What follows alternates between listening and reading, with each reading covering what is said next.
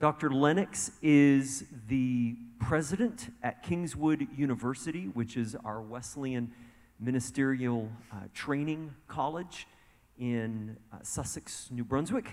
And it is just a great, great honor to have him with us today. Before we begin with a word of prayer and before we dive right into the study of the Psalms, we want to ask, and by the way, as folks come in, we have lots of room down on the front rows, as always. Front row seats are at a premium, and yet people avoid them. We want to know how many of you are going with us after this to lunch at Harvest House, as the fundraiser that Harvest House Ministry, serving those with great need in our city. How many are going with us to lunch and then possibly the 5K walk after that? Go ahead and raise your hand so we can get a count, and hold it up until Nathan actually gets a count, because they want to know so that they know how much food to prepare for us today. Joel, can you tell us some timing? Oh, we finished this at noon. We're going to plan on beginning lunch there at 12:30, and then the walk, the 5K walk or 3K walk, begins at 1 for us. And that is, thank you so much. You sure you got all those? Yeah. Okay. Because they are specially accommodating their fundraiser for us, because they're doing it at 9 o'clock, but we had this booked way back last year before they scheduled their fundraiser at Harvest House. And they so much wanted us to be able to participate that they scheduled a special lunch and 5K walk for us. And what we're going to be doing in that 5K walk, or shorter if you prefer, there are other options, is getting a tour of the different agencies downtown, Christian and otherwise, that are serving the homeless and addictions and people with great need in our city. And on the walk, they're going to show us all of those different resources and how Harvest House partners with those together. And and that is by donation. So please don't just come and eat their food and then leave. It is a fundraiser for them. But okay, I think we're ready. Let's begin with a word of prayer. Heavenly Father, we are here today as your servants with great expectation as we hear from you the richness of your word, as we go deep down beneath the surface to see the heart and the context and the language and so much that exists within your word. Lord, may we be encouraged, may we be challenged, and may this continue to stir up a hunger within us for the depths and the riches of your word, that we might do more than just appreciate it, but that we might apply it to our lives. In Jesus' name, amen. We do have room down front, too, on the front rows and out on the sides as well. Thank you. I'll make a deal with you. If you sit on the front row, I won't ask you to answer any questions. How about that? All right, good. Somebody asked me in the foyer which psalm I would be talking about today. And I said, all 150. Well, I've only got 3 hours, so that gives me 50 psalms an hour. Now, here's the way I want to do this. I want to start with the question, what are the Psalms? Isn't that a good question to start with? And I want to answer it in 5 different ways. So this whole 3-hour seminar is going to be built in answering the question, what are the Psalms?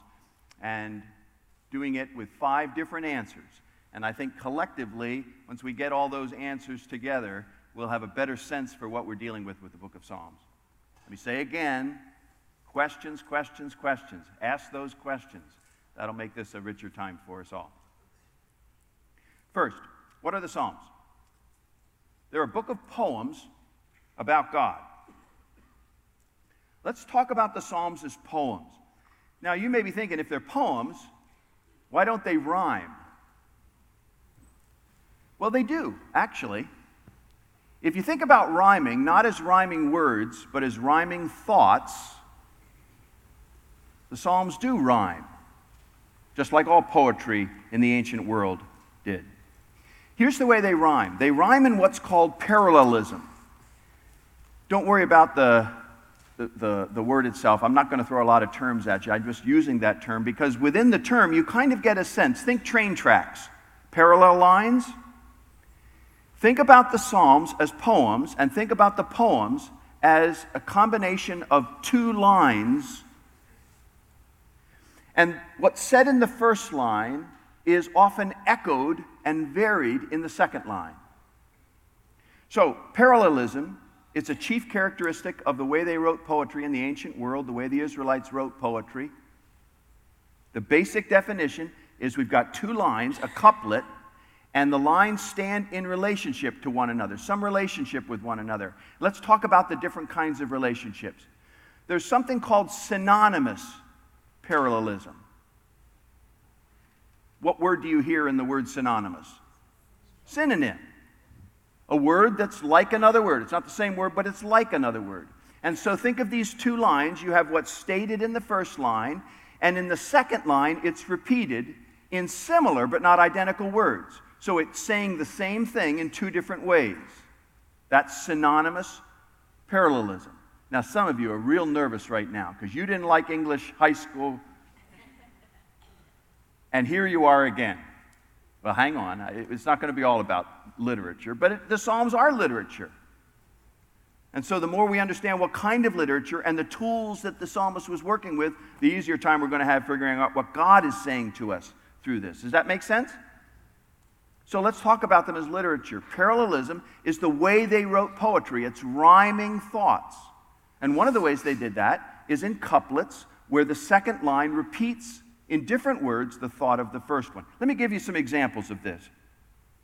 Take a look at Psalm 135, verse 13. Psalm 135, 13. Go ahead and turn to it. You're going to be turning a lot in the next 3 hours. Your name, O Lord, endures forever. Your renown, O Lord, through all generations. Everybody see that? Psalm 135:13. Now, what's the synonym for your name that appears in the first line? What's the synonym in the second line? Renown. Your renown. Now, you may have a different translation. I'm using the New International Version. You may have a different translation, but your translation probably represents two synonymous terms, doesn't it? What's synonymous with O Lord in the second line? O Lord, that's easy. What's synonymous with endures forever in the second line? See how this works? That's synonymous parallelism. Can you see the train tracks? Okay. Now, in one sense, the psalmist is like a jazz musician. You know what jazz musicians do? They take a theme, and then they riff on that theme. In some sense, the psalmist is kind of like Johann Sebastian Bach. You know what Bach does? He takes a theme, and then he develops fugues on the theme. The psalmist will do the same thing. He's got this basic idea of synonymous parallelism, train tracks, and then he has a wide variety of ways that he modifies it. So let me give you some of the modifications. There's something called antithetic parallelism. Now, what word do you hear in the word antithetic? Antonym, antithetical, opposite, anti. So take a look at Psalm 1, verse 6.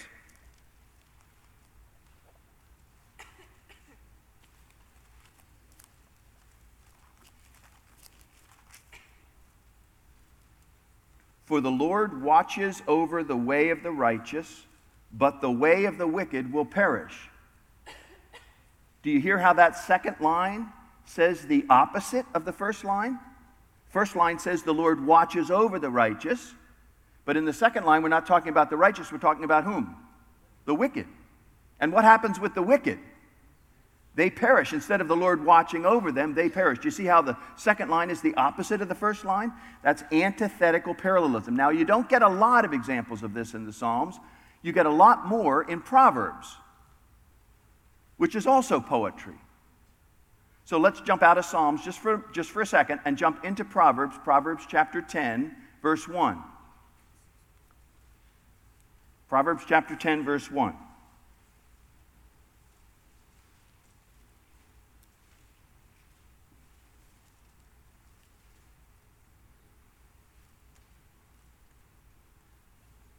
You there? A wise son brings joy to his father, but a foolish son grief to his mother. Do you see the opposite? Now, it's saying the same thing, isn't it? Be a wise son, be a wise child. But it's saying it using two opposite statements. That's antithetic parallelism. Everybody with me? Questions? Let's look at another variation. Inverted parallelism, where the psalmist in 2 lines says the same thing, but switches the order around. Now, this you get a lot in the Psalms. Take a look at Psalm 92:2. Psalmist will do this a lot. Psalm 92:2.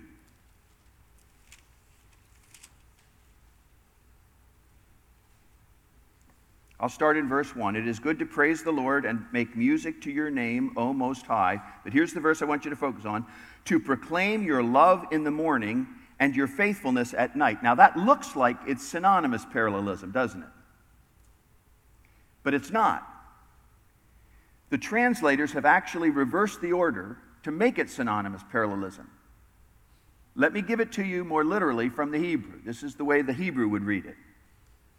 To tell, you watch your translation and see what I do.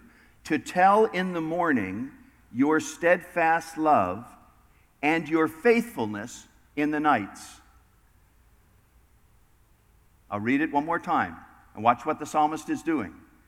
To tell in the morning your steadfast love and your faithfulness in the night.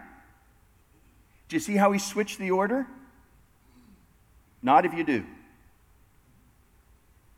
To tell in the morning your steadfast love and your faithfulness in the night. So he's got morning at the beginning of the first line and at the end of the second line. He's got faithfulness at the end of this first line and steadfast love at the beginning of the second. You see it? It's like an X. Now that's a little harder for us as English speakers to kind of read. We get lost in the X. And so the translators will almost always switch the order back around to make it look like it's synonymous. But it's just one more of those variations that the psalmist throws at us. Take a look at Psalm 51. I want to show you another variation of this one. Psalm 51:1. Now, I've been talking about the way things work with 2 lines, but the psalmist can also do things with 4 lines. Watch what he does here. Have mercy on me, O God, according to your unfailing love, according to your great compassion, blot out my transgressions. So you've got 4 lines. Everybody see the 4 lines? Which of the 4 lines is parallel to line 1? In other words, which of the 4 lines that I've just read for you echoes the thought of the first line? The 4th line. Does everybody see that? And do you see what he's done with the 2 lines in the middle? Those are the lines that are parallel to one another. That's another variation that the psalmist can do with this parallelism. Let me show you another example. It's called incomplete parallelism, and you can figure out why. Because instead of representing every element in the second line that's found in the first line, the psalmist will leave something out, usually leave something out of the second line. And so if you have 5 words in the first line, there may only be 3 in the second line. Incomplete parallelism. Let me show you an example. Take a look at Psalm 24:1. Turn to Psalm 24:1. The earth is the Lord's and everything in it, the world and all who live in it. What's missing in that second line that's found in the first line? Is the Lord's. Everybody see that?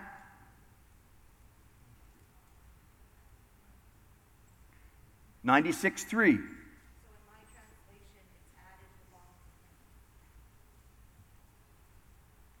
Read your translation again. The earth is the Lord's and everything in it, the world and all its people belong. And the translator has added the phrase belongs to him.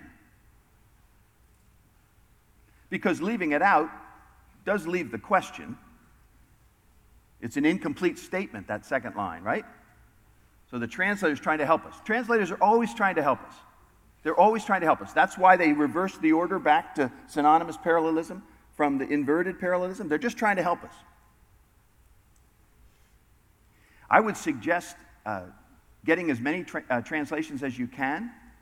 Well, you can learn Hebrew if you want to. But if you don't have time for that, then get as many translations as you can. And you can do this easily online with sites like Blue Letter Bible or Bible Gateway. You can get all kinds of translations. And then just look at the verse or the psalm in as many different translations as you have time for, and you'll be able to pick up where the translation is trying to help you there. Good, thanks for sharing that. Other questions on what we're talking about here on this incomplete parallelism? Do you see it in 96:3?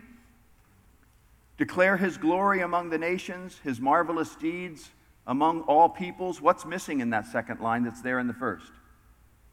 The verb declare.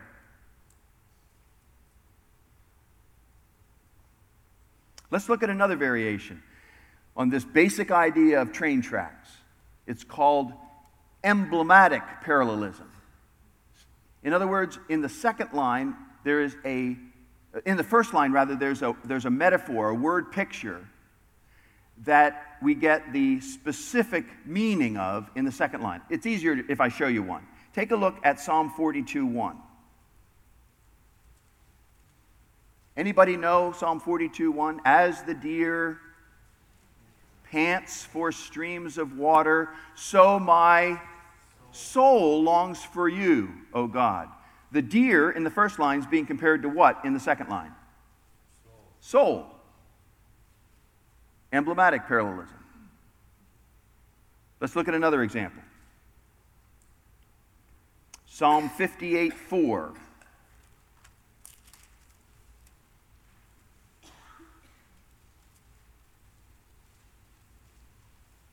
Let's look at verse 8. Psalm 58:8. Let's do that one instead. 58:8.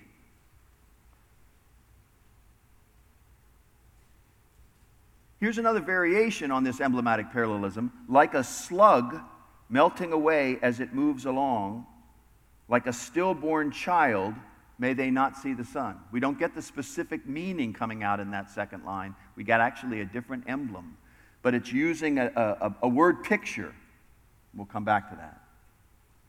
So just another variation. Take a look at Psalm 29, 1 and 2 for another variation.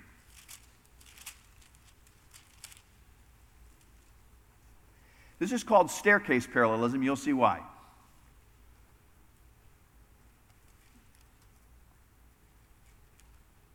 Listen as I read it, and see if you don't get the sense that with every line, you're going up one step. Ascribe to the Lord, O mighty ones.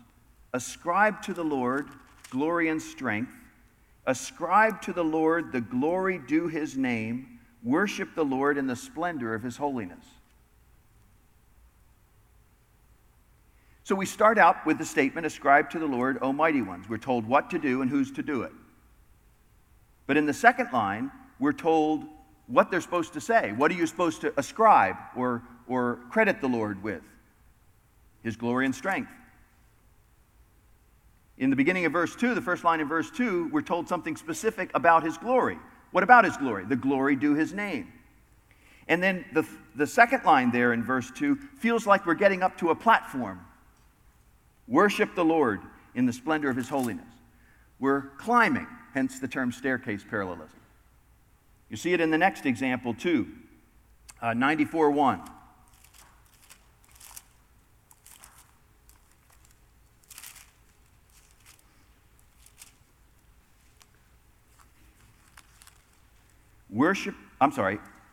O Lord, the God who avenges, O God who avenges, shine forth. You see how it climbs? Nope. 94:1. O Lord, the God who avenges, O God who avenges, shine forth. Oh, you're getting ahead of me. She asked, is Psalm 1 something like that, except in reverse? And we're going to come to that in just a second.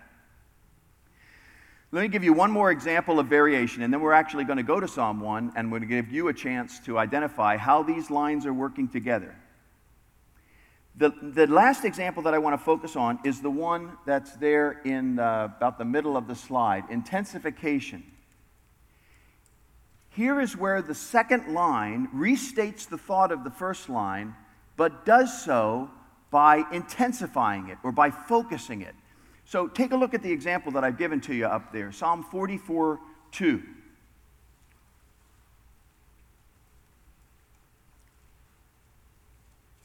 Everybody there? 44:2.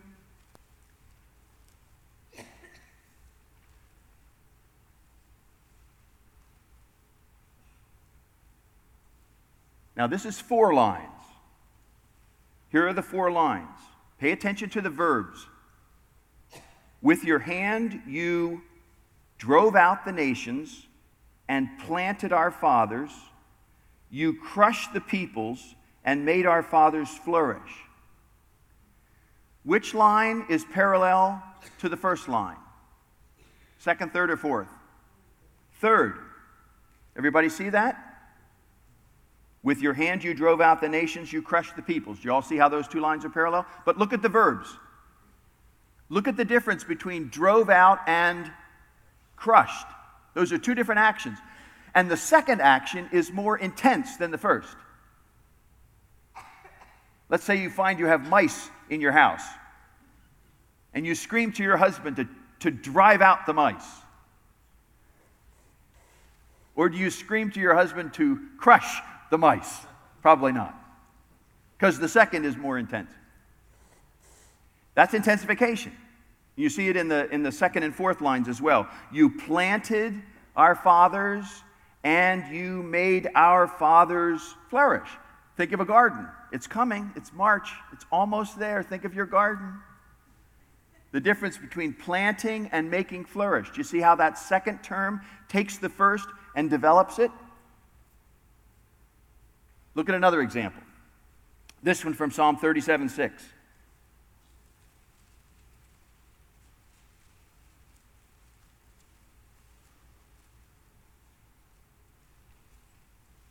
Somebody read this one for us. If you read, you got to read nice and loud so everybody can hear you. Psalm 37:6. Read this for us. Cease from anger and forsake wrath. Do not fret, it only causes harm. Is that 37:6? He will make your righteousness shine like the dawn, the justice of your cause like the noonday sun. Where's the intensification there? Dawn and noonday sun. Can you see that? Now here, the translators will not obscure this. We just have to learn to look for it. You won't find it in every example of parallelism, but you will find it in enough places that you're going to say, wow, I never saw that before, and boy, doesn't that make more sense. So we've got the Psalms as a book of poetry, but it's not poetry like we're used to. It's not rhyming words, but can you see now how it's rhyming thoughts? The repetition of meaning in a second line in a way that varies from the first line?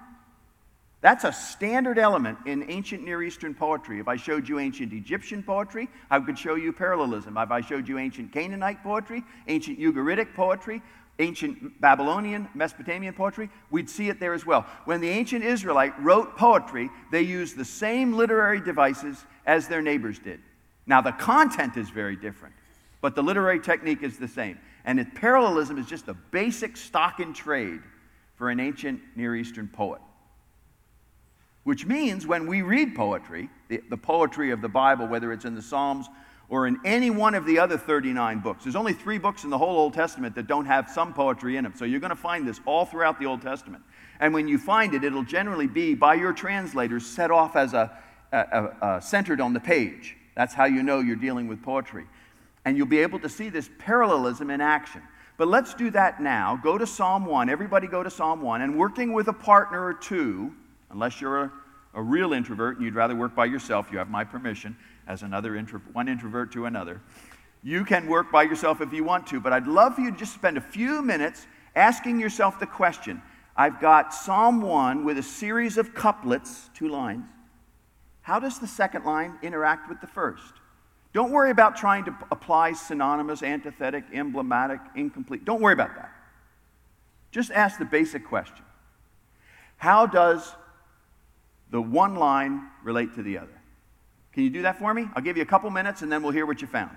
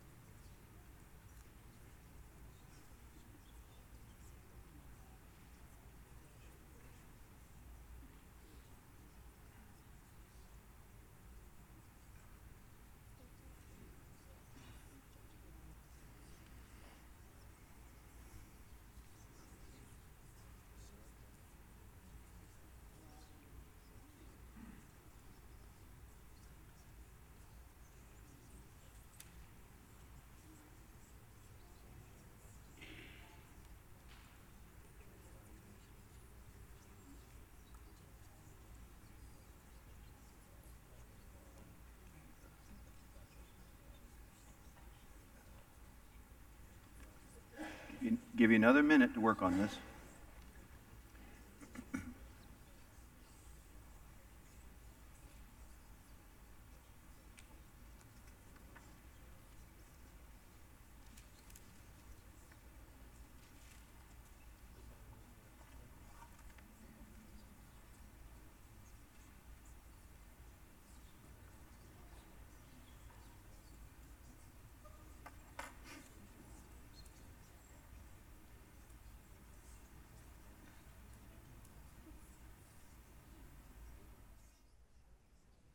Okay, let's hear what you found.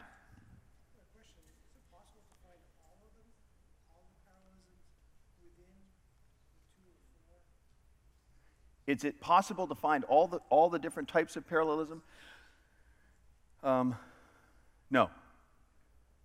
Because I'm not sure we've fully exhausted, not just this morning, but scholars in general are still recognizing that they used to think back in the 1600s, Bishop Lowth, who was an Anglican bishop, identified what he thought were the 3 types of parallelism: synonymous, antithetic, and what he called synthetic, which is basically what we've talked about as synonymous, antithetic, and then synthetic. He just took all the other varieties and put them in one category. Well, that's cheating.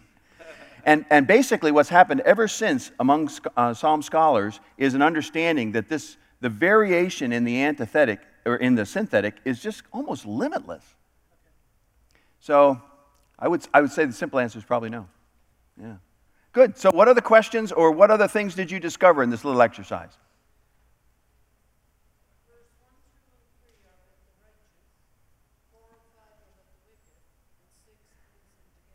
Great insight. Did you see that?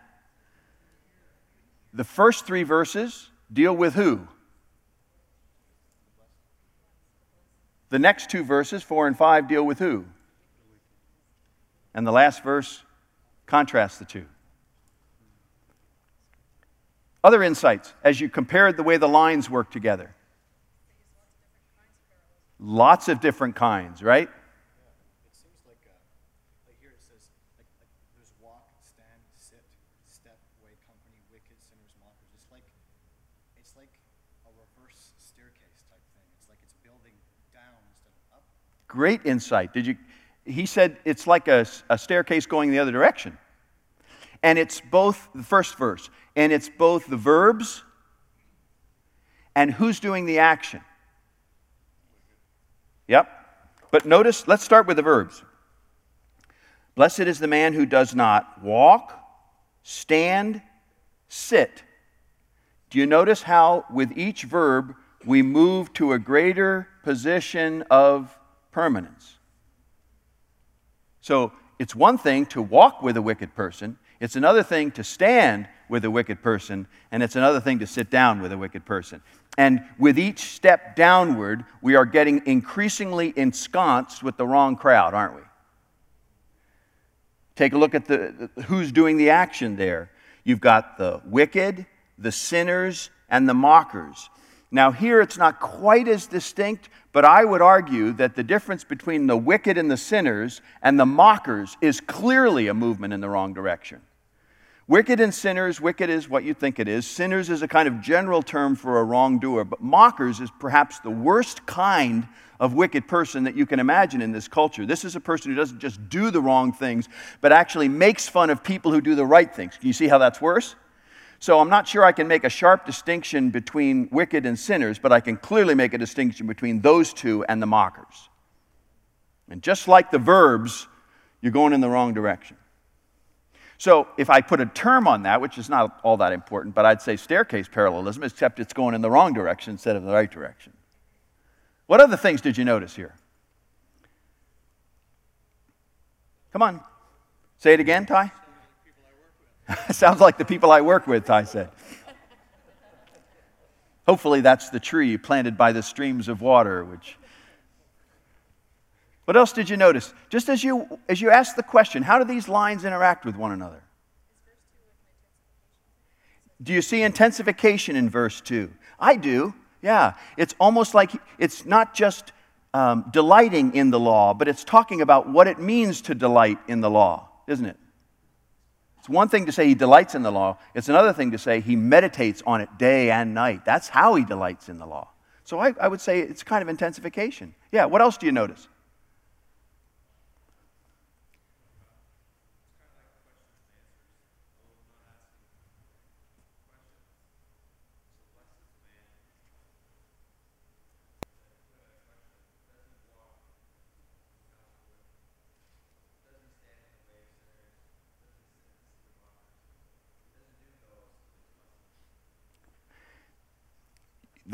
It's a very interesting comment that you've made.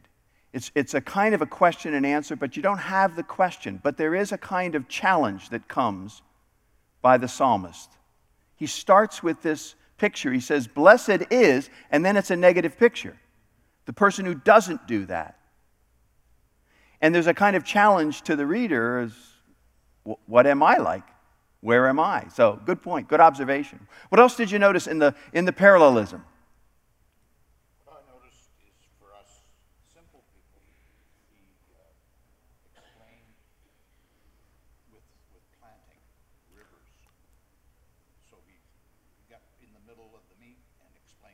He explained it, and he explained it using a picture, didn't he? Yeah. Which is where we're going to go next.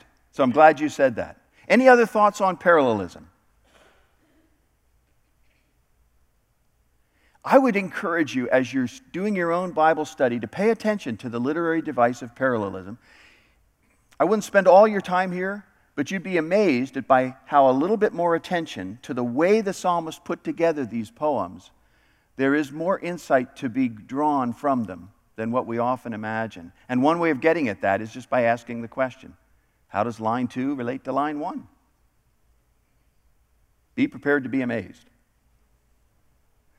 If there are two things that characterize Hebrew poetry, and one of them is parallelism, which is rhyming thoughts as opposed to rhyming words, the second thing is imagery, and that we're acquainted with. When we think about poetry, when you think about a poem, we think about something that's filled with metaphor, right?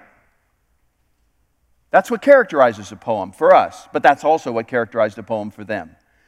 They used lots and lots and lots of these kinds of word pictures like trees and chaff. It's filled with that because that's what really evokes the kind of response that a poem is intending to evoke. Now, we're used to imagery, we're used to the metaphors and the word pictures. Let me just point out a couple of things that are unique about the Israelites' poetry and their imagery. One is that they don't need as many words to say the same thing. And fewer words mean more terseness. It's more concise. And if you remember back to the English papers that you wrote in high school or college, your professor probably encouraged you to use fewer words, right? Because wordiness has a way of working against evoking a response. Agreed? I'm sure that's not the case with Pastor Joel, but you've probably heard sermons where you felt like the pastor could have said the same thing in about a third of the time. I know I've preached those kinds of sermons. Well, how about this? What takes 10 words in one verse in the NIV, the Hebrew can say in 4.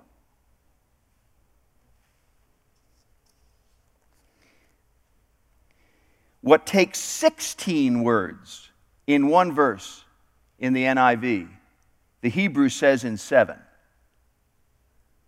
What takes 19 words in one verse in the NIV, the Hebrew can say in 7. So one of the things that I'd point out about the imagery in the Psalms and in ancient Near Eastern poetry, ancient Israelite poetry, is because they don't use as many words, the imagery actually hits you harder than it would in the English. Now, we don't have access to the Hebrew unless you're reading it in Hebrew, but just understand that this imagery is a lot more evocative than the way it's hitting you. Here's the second thing about ancient Israelite poetry. And it has to do with the fact that Hebrew does not have a lot of abstract terms. It has concrete terms that do double duty. So if I'm describing my lifestyle, I use the term derech. That's the Hebrew word. My way of life, derech. But that's also the word that I would use to describe the sidewalk or the highway. To come into the presence of a person, that's an abstract idea, right? To come into the presence of a person. The Hebrew says, by coming before the face of a person. So we sometimes talk about getting in the face of somebody else, and that's a little bit more of an aggressive kind of thing, but that's the way the Hebrew described the more abstract idea of coming into the presence of a person. So what I'm suggesting is Hebrew is loaded to pack a greater punch when it comes to imagery, both by its terseness and by the fact that it's more than likely going to be using a concrete term to express something abstract. Can you see how that strengthens the imagery? Yeah. The other thing I was thinking was that these relate more to these people like streams and farming. Absolutely. She said these relate more to the ancient Israelite because they're things that the ancient Israelite would be acquainted with. And that's absolutely true. We may not be able to get as close to the Hebrew as English speakers, but we can certainly bridge that gap. And if you were part of the seminar that I did upstairs on how to study the Bible, you remember that we talked about that historical and cultural gap and the tools that we can use to get closer to how they heard it and how it struck them. I'm going to share with you a tool. I'll show you the picture. I'll give you the Amazon link for a Bible dictionary, which is the tool that I'd recommend. But let me just give you an illustration. When I started off, I was talking about the ocean and how the ocean means one thing to us and something much more serious to the ancient Israelite. And I think I shared this illustration with you, but a student was writing a report for me on Psalm 46.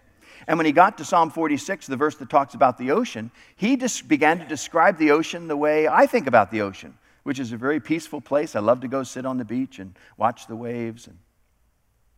But that is exactly the opposite of the way the ocean would have impacted the ancient Israelite.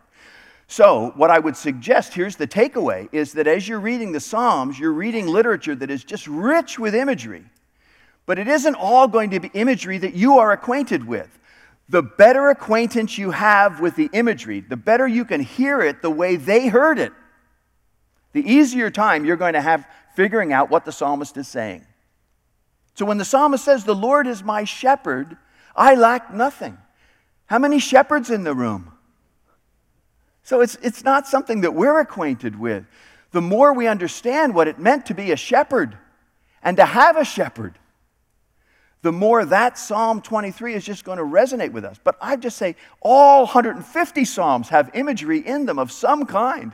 And the closer we can get to experiencing that imagery, the way the ancient Israelite would have experienced that imagery, the more evocative and more powerful it's going to be.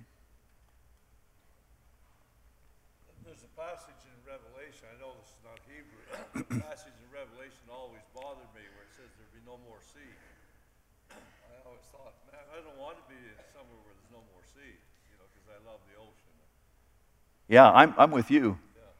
But that's why. He was pointing out that the passage in Revelation that talks about there being no more sea in the New Jerusalem and how that's not appealing to people like us who enjoy the sea. But now you can understand why. Because one of the things that characterizes heaven, the New Jerusalem, is that there is no more fear. There is no more chaos.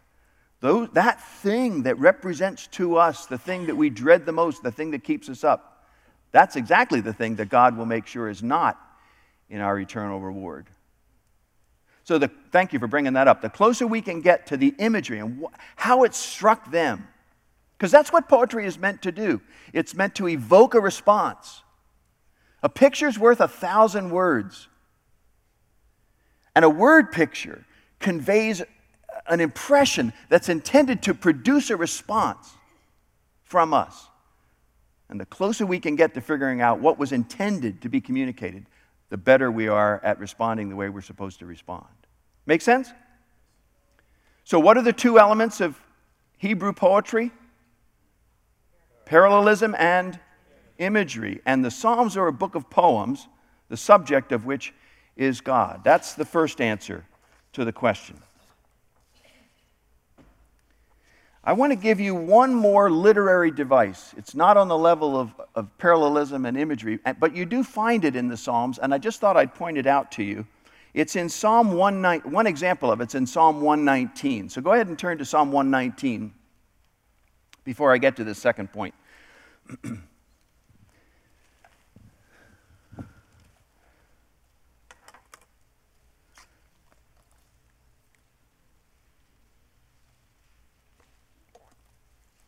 Other than the fact that Psalm 119 is the longest chapter in the Bible, other than the fact that the 119th Psalm is entirely about the law, the Mosaic law, and how great it is, what's the other thing you notice about Psalm 119? It is an acrostic psalm. Actually, it's a particular kind of acrostic psalm. It's an alphabet acrostic. It may not be in everyone's Bible, but for many of us, in your Bibles, each 8 verses is separated off from one another, right? And the first 8 verses have, at the beginning of those 8 verses, a bunch of squiggly lines and perhaps the Hebrew word aleph, A-L-E-P-H. Do you see that in your Bible? Aleph is the first letter of the Hebrew alphabet. All of those 8 lines in Hebrew begin with a word that begins with aleph. Now, what happens when you get to verse 9? Beth, or as it would be pronounced in Hebrew, Beit. That's the second letter of the Hebrew alphabet. All of the next 8 lines begin with words that begin with the letter Beit. And so forth, through all 22 letters of the Hebrew alphabet.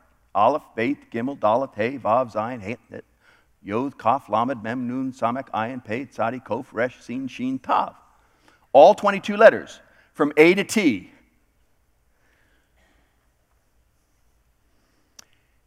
Every letter, 8 verses, 8 times 22, 176.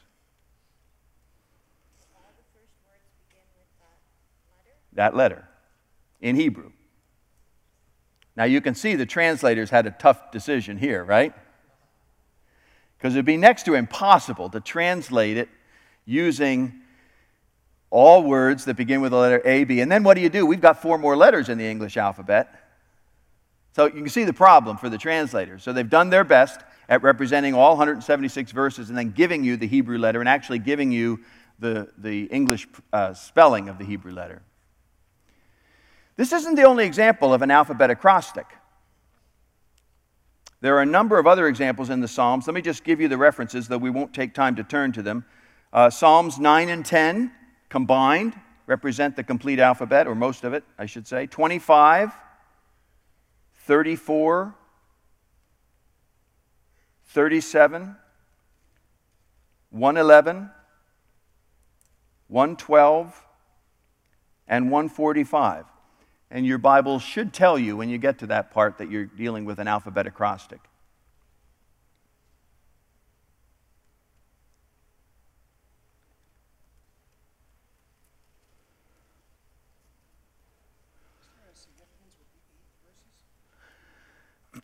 Not that I know of.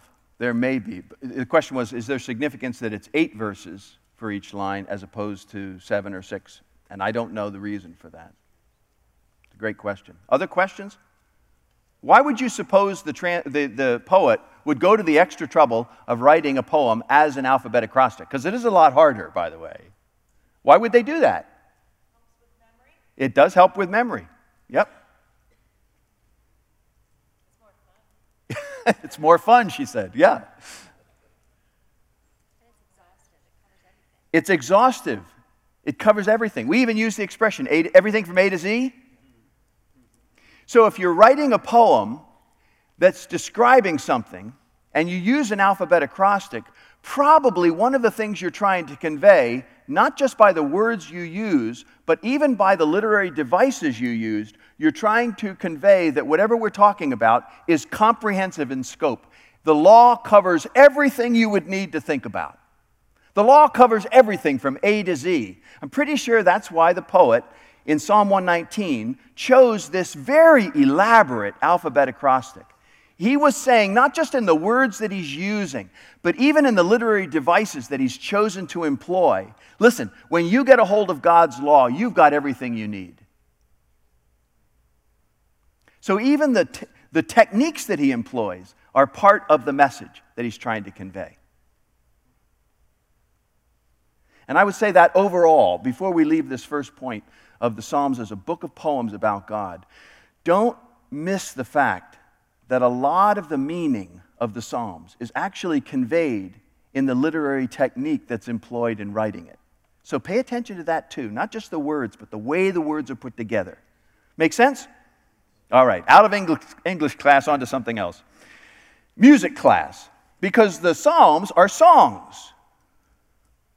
Let me just check. No hymnals here. We used to have hymnals. Anybody still remember hymnals? Yes. I remember hymnals well.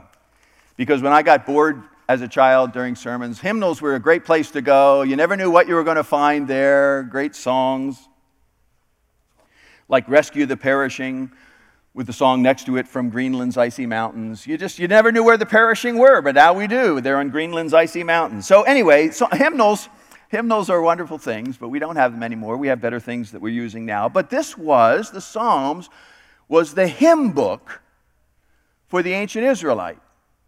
And the songs that they sang, reflected here in the 150 Psalms, were part of their worship in the temple.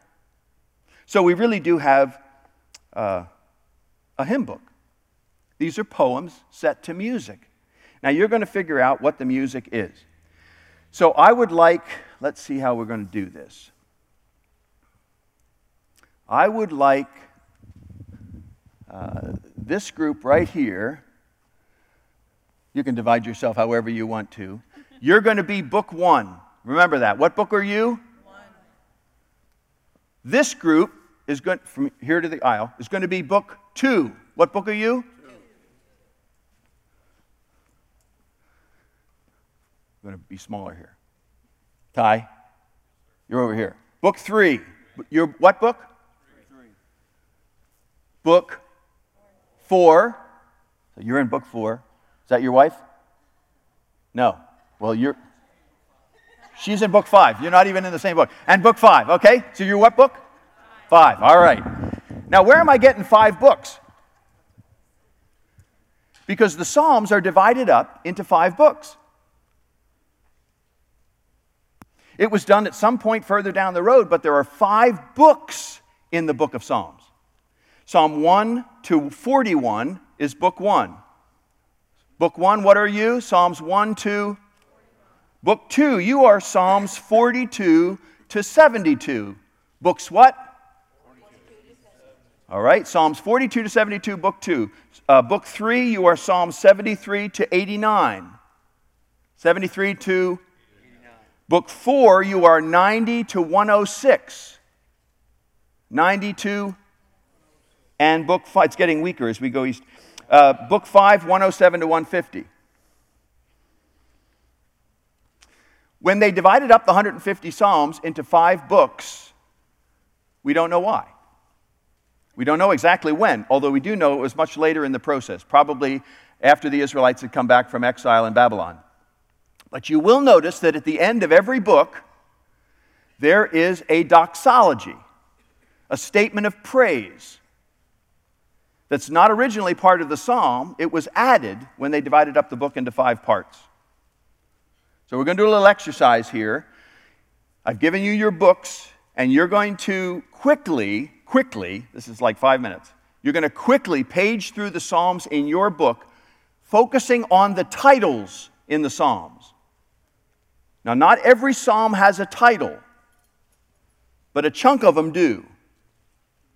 Those titles are probably not originally parts of the Psalms. They were probably added later.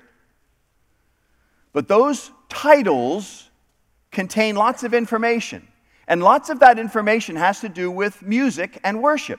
And what I want you to do is take a few minutes and look through the titles of the Psalms in your book and see if you can notice the terms that are used in your book titles. Does that make sense? Everybody see what you're going to do?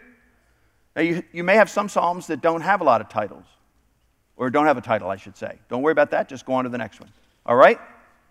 Everybody know what they're going to do? Come up with a list of terms that you think probably relate to something having to do with the use of this psalm in worship. Go.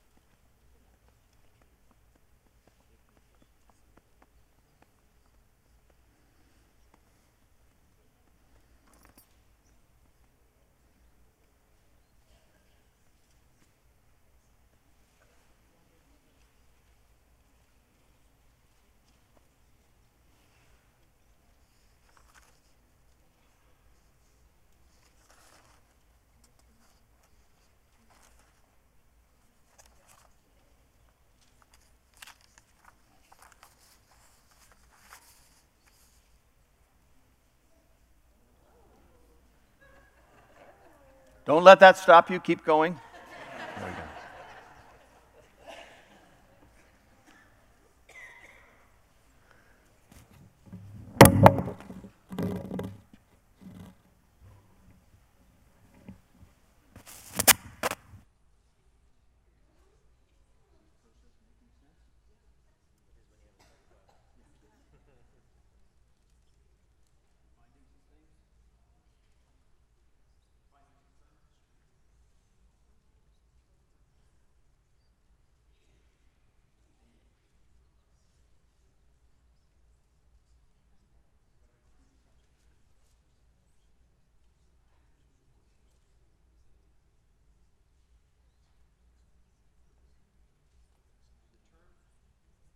Liturgical has to do with worship.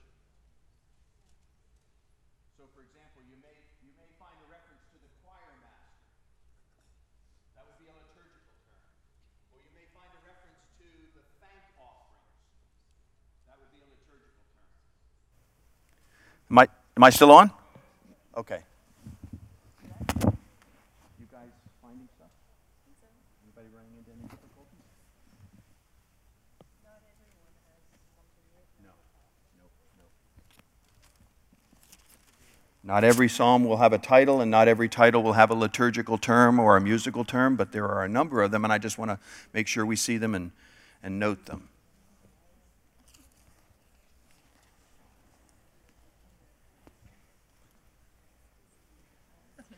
Take another couple minutes on this, minute or so. Finding stuff? Yeah. Cool. Oh, okay. We'll get one for you at break time.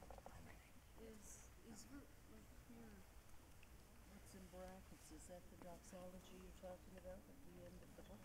Yeah, I left my glasses back there.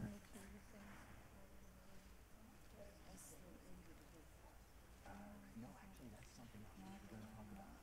Is there something else there? Maybe the verse prior to that? What's it say? That's the one. So that wasn't originally part of Psalm 72. That was added by the editor at the conclusion of that book. Sorry?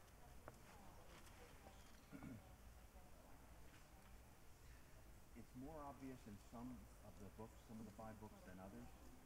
But the fact that it's present in most means the ones that we're not exactly sure about, it's likely. Yeah.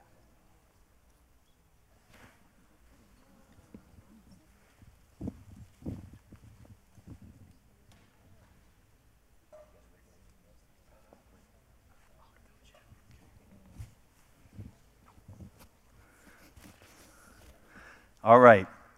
Does everybody have at least one that they could share with us? If I called on you, which I won't, relax. But does everybody have at least one? All right, let's go with the ground rule. If you pronounce a word and you're not sure how to pronounce it, here's the rule.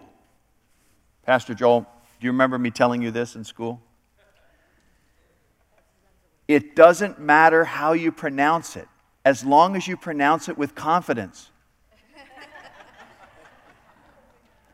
So the key here is not getting it right, but saying it with confidence. Because if you say the term with confidence, everybody will think that you're right and they're wrong. But even if you say it right with timidity, everybody will assume you've said it wrong. So when you say the word, take a deep breath and just say it however you want to say it. We won't know the difference. All right? Who wants to go first? Give me a term or an expression or a phrase that you found there that you think is a liturgical or musical term. We'll talk about it briefly and go on to the next one. Mescal. Anybody find that one? It's a word, maskil is a word that means we're not sure. That's why it's still written in Hebrew. Now, it's not literally in Hebrew. It's using English letters, but it's basically taking a Hebrew word and not translating it, but transliterating it, which is just to spell in English letters a Hebrew word, and they do that when they don't know what else to do with it.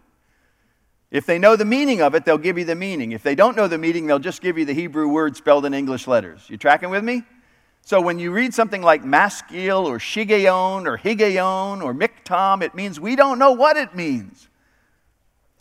It is a musical term, and it may mean a poem that has to do with teaching, or it may mean something to do with meditation, like meditating these words, we're not sure. But it is a musical term. It's some kind of musical or liturgical term. Give me another one.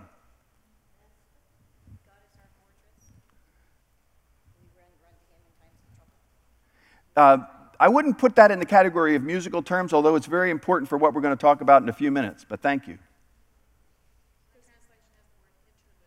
Interlude. Anybody else's translation have that? Anybody's translation have Selah? S-E-L-A-H? Any idea why they translate it S-E-L-A-H? Because they don't know what it means.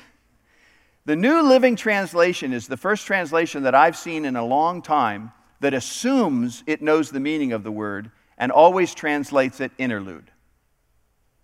You using the New Living Translation? Yeah.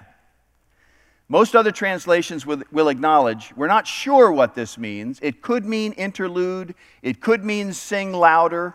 It could mean pause. But the word Selah, it shows up 70 or 71 times in the Psalms.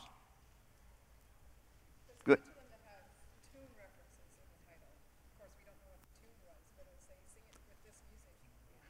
Yeah, so how many of you found titles that have something like sing to the tune of? And then there's some phrase like do not destroy or death of a son. I'm not sure I want to hear that song. Anyway, some of us that are older will remember that in our hymnals it was possible to sing the same words to multiple tunes. This is the same example as we have here. Same kind of things happening here. These words could be sung to different tunes. It's just telling you what tune to use to sing it with. Now, we have no idea what that tune was. All we know is the title. Lilies, Death of a Son. Shoshanim, yeah. Lilies, we think. Yeah, right. What other terms did you run across? Alamote. The OTH ending means feminine plural. And that's about as much as we can get. It could mean hidden things. It could mean that this psalm is to be sung by female voices because they did have choirs. Israelites were famous for their musicians and their choirs and their singing. We know that from sources outside the Bible. So it could be this is a choir of women, maidens. Other terms?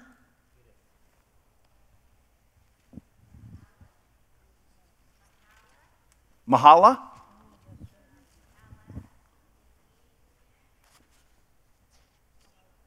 Psalm 53, Psalm 88.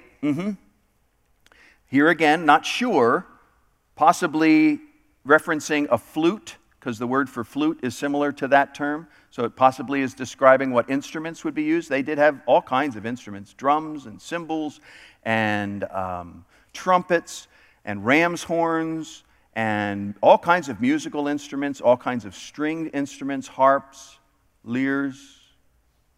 So it could be indicating what's supposed to be used to accompany this. I heard something up here. Gittith. Yeah, the term gittith, Psalm 8, it also shows up in Psalm 81 and Psalm 84. We're not sure what this is. Possibly a musical instrument. Possibly a song title, like For the Death of a Son, because a gittit is a wine press. And so some have suggested this is a song title for the wine press. Some have suggested that this has something to do with moving the Ark of the Covenant in David's day from the private residence where it was placed into the tent where David had to put it. Because if you remember, it was placed in the home of a Gittite. And some have suggested that there may be some historical reference here that this is the song, one of the songs that was sung on that occasion. Speculation, we don't know. Let's take time for one or two more. Miktam. No, we didn't say that yet, but that's another one of those terms. We're not sure exactly what it means, but it's a kind of psalm. I think that one has to do with prayer, is one of the suggestions. Basically, what we're left doing in places like that, where we have a term that we think describes the type of psalm, is we look at the content of the psalm, and if it's more of a teaching psalm, then we assume that that's what maskil means. If it's more of an expression where there's a lot of emphasis on prayer, then we think that's what that term means. But if we knew, we would translate it. Otherwise, we transliterate it. Good. Some of them are just called songs. Yes, some of them are called psalms. And we'll talk more about that term here in a little bit. At what point might we assume some of the meaning of those terms was lost? The question is, at what point would we assume that the meaning of those terms was lost? That is to say, somebody at one time knew what a miktam was. When did they lose that meaning? Apparently, it was early enough that when it came time to give us the book of Psalms in the fashion that we have it, in the form that we have it, that's probably sometime after the Jews returned from exile.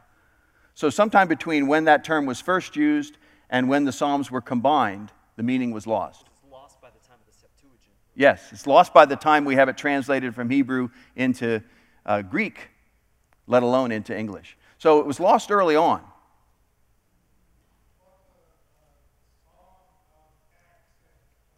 Song of Ascents. There are 21 psalms, starting in 120 and going through 131, I think, 131. Here are the three basic options for what that means. Or two basic options, I should say. Those are all psalms that seem to have the idea of going on pilgrimage. So the psalm, I lift up my eyes to the hills, where does my help come from? My help comes from the Lord, maker of heaven and earth. There are other psalms in those 21 psalms that seem to have this idea of going on pilgrimage. And so the idea of the Songs of Ascents is that this is a collection of psalms that was used by pilgrims who were going on pilgrimage up to Jerusalem. Remember, all Jewish men had to go to Jerusalem from wherever they lived in the land. They had to go there 3 times a year for a festival. And so they'd go as pilgrims. Oftentimes whole families would go. And one of the theories about Songs of Ascent is that those are the songs. It was a songbook or a collection of songs that were used that the pilgrims would sing on their way up to Jerusalem. No matter where you lived in Israel, you always ascended to Jerusalem because you always had to climb Mount Zion to get there. Plus there was the idea that you were going to the high place in Israelites' existence where the temple was. So you would ascend. That's one explanation. That's the one I like the most. Another explanation that I've heard is that there are 15 of these psalms, and there were 15 steps in the temple of Jesus' day, and that these psalms were sung one step at a time. I don't like that as much because we don't know what Solomon's temple or the second temple was like, so we don't know that there were 15 steps. Just because there were 15 steps in the temple that Herod built doesn't make any sense. These are Old Testament psalms, not New Testament. So I like the idea that these are songs that were sung by pilgrims who were on their way up to Jerusalem in one of those pilgrimages.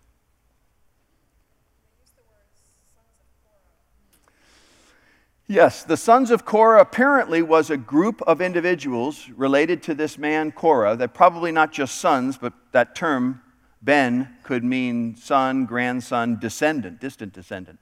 But they were associated with this Korah, and they were probably musicians that were involved in temple worship. This is the kind of thing you passed on from.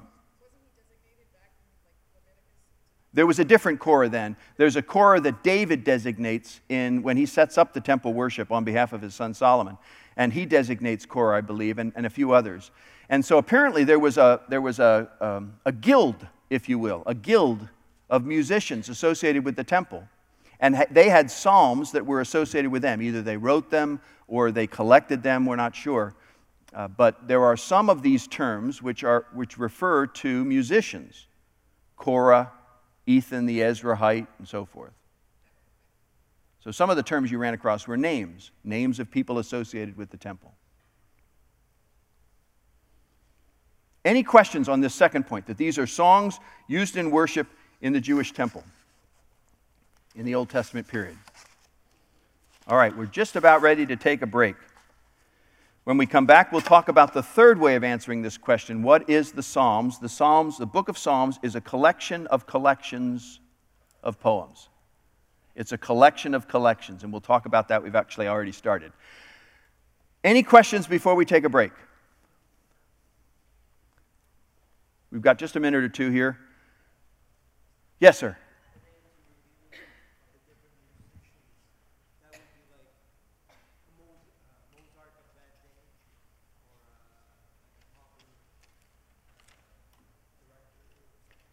Yeah, the question is, what would we compare like a Korah or an Ethan or an Asaph? What would we compare somebody like that to today?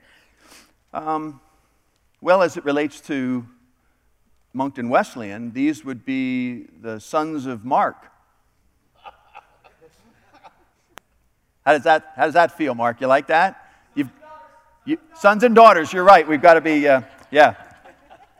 So probably not for our context, but if we would look back at the history of the church, there were individuals that were associated with the church whose calling was to provide music for the church. When one of those names would be J.S. Bach. And much of the material that he produced for worship. So it could be somewhere between Mark Jolicoeur and J.S. Bach. I understand they're really close together, but somewhere in there. Yeah, great question. Let's take a break. Let's take 10 minutes. Can we do that? Wait a second. We have instructions here, and it has to do with food, so I know you'll want to pay attention. Are you guys enjoying this? Isn't this good? Okay, let's start with questions while folks are coming in. Nothing like sugar and coffee to get the mind going, to think of the questions that you meant to ask. Let's start with questions. Maybe you're going to get to this later, but just like the prayers of judgment over our enemies. Yep. The question is these cursing psalms or psalms of praying for judgment on the enemies. We are going to get to that and spend a few minutes on that in the time remaining. Thanks. Yeah, other questions from this morning so far?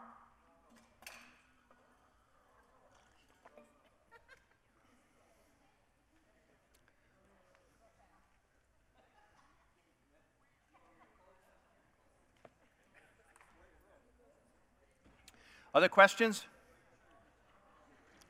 Are you going to come back and teach us a book on Levitical law?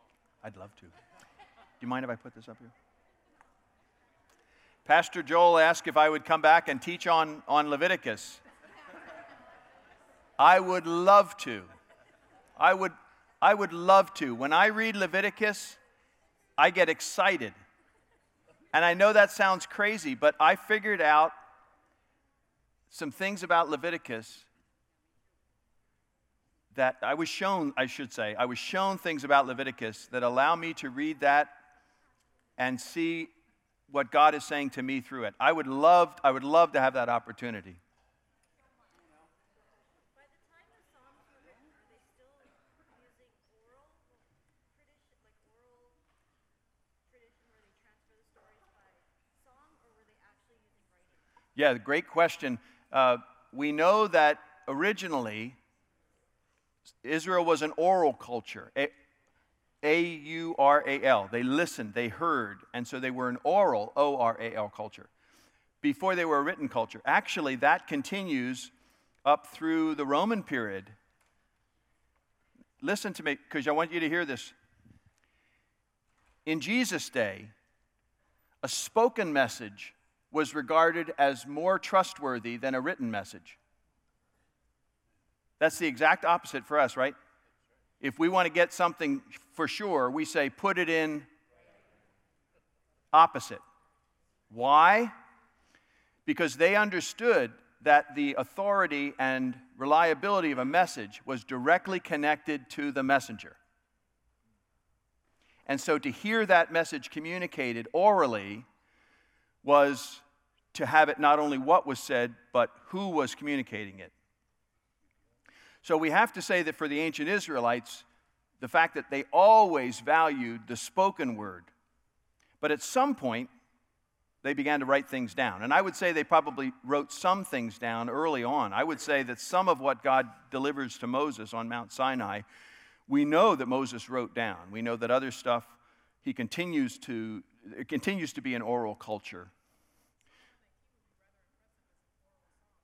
Yes, the observation of Psalm 119 would be impressive if it were spoken from memory. But I would say, and I don't know if we have any First Nation people here, but a culture like a First Nations culture is much more capable of retaining vast troves of material by memory. So we've allowed our memories to atrophy. No matter what your age is, we as a culture have allowed our memories to atrophy just through lack of use. So I wouldn't be surprised if somebody could memorize all of Psalm 119. What was it you were telling me about your mom? Yeah, she memorized the entire book of Psalms. Oh, how I wish I had done that. Yeah, another comment or question? A lot of them memorized the messages. They didn't write it down. They would memorize it and then pass it on. Yeah, absolutely. I think these much of what we have in the Old Testament and probably much of what we have in the New Testament, at least in the Gospels, was originally orally presented. In fact, if we could jump to the New Testament, the 4 Gospels that we have are not the first books written in the New Testament. The earliest books written in the New Testament would be the letters. Because originally it was more important to have the gospel material, the stories about Jesus, communicated orally by eyewitnesses. And only when those eyewitnesses began to die, in about the mid part of the first century, 10, 15, 20 years after Jesus resurrected, at that point they start to write down the Gospels. So the Gospel of Matthew, Mark, they're not the first books written. Yes, Henri. What I didn't understand when we're talking about the New Testament, they say that some of them wrote 60 years or 7 years after Christ was crucified and all that.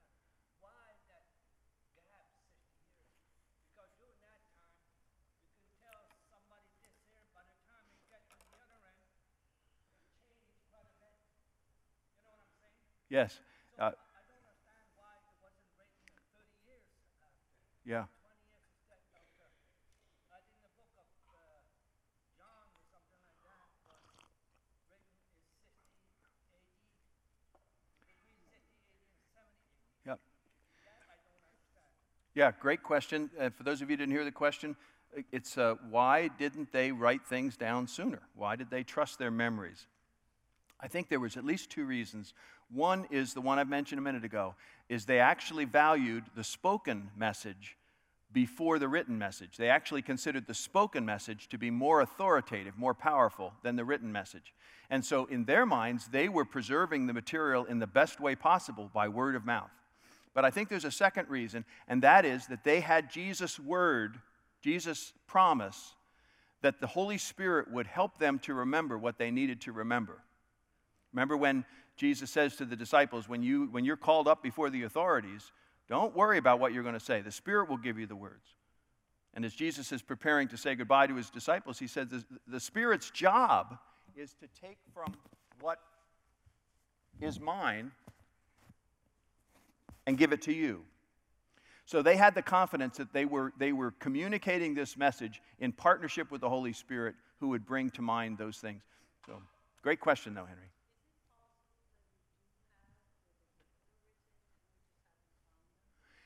The question, is it possible, the Gospels?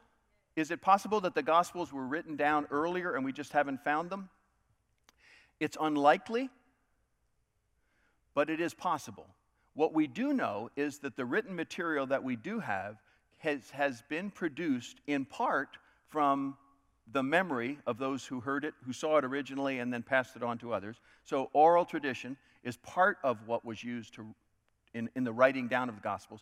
But there were also some written sources.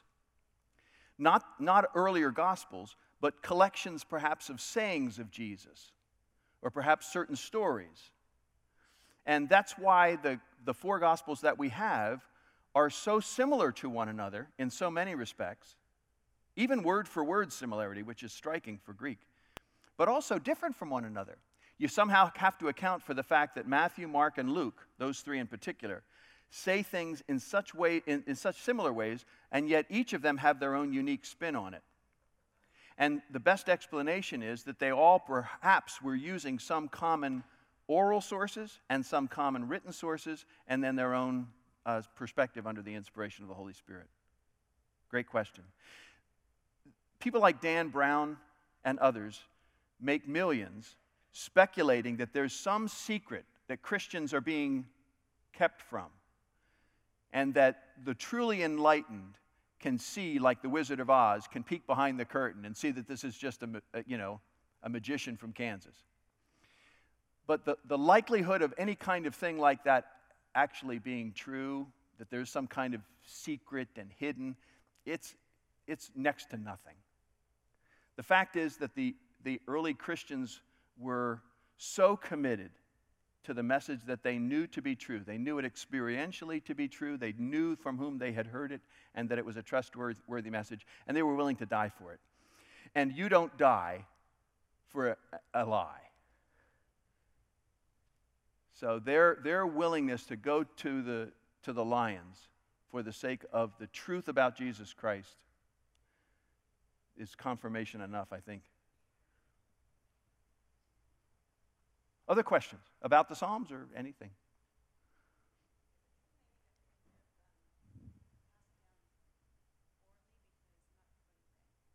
I think that the question is, did they pass things down orally, both in the Old and New Testaments, because not everybody read?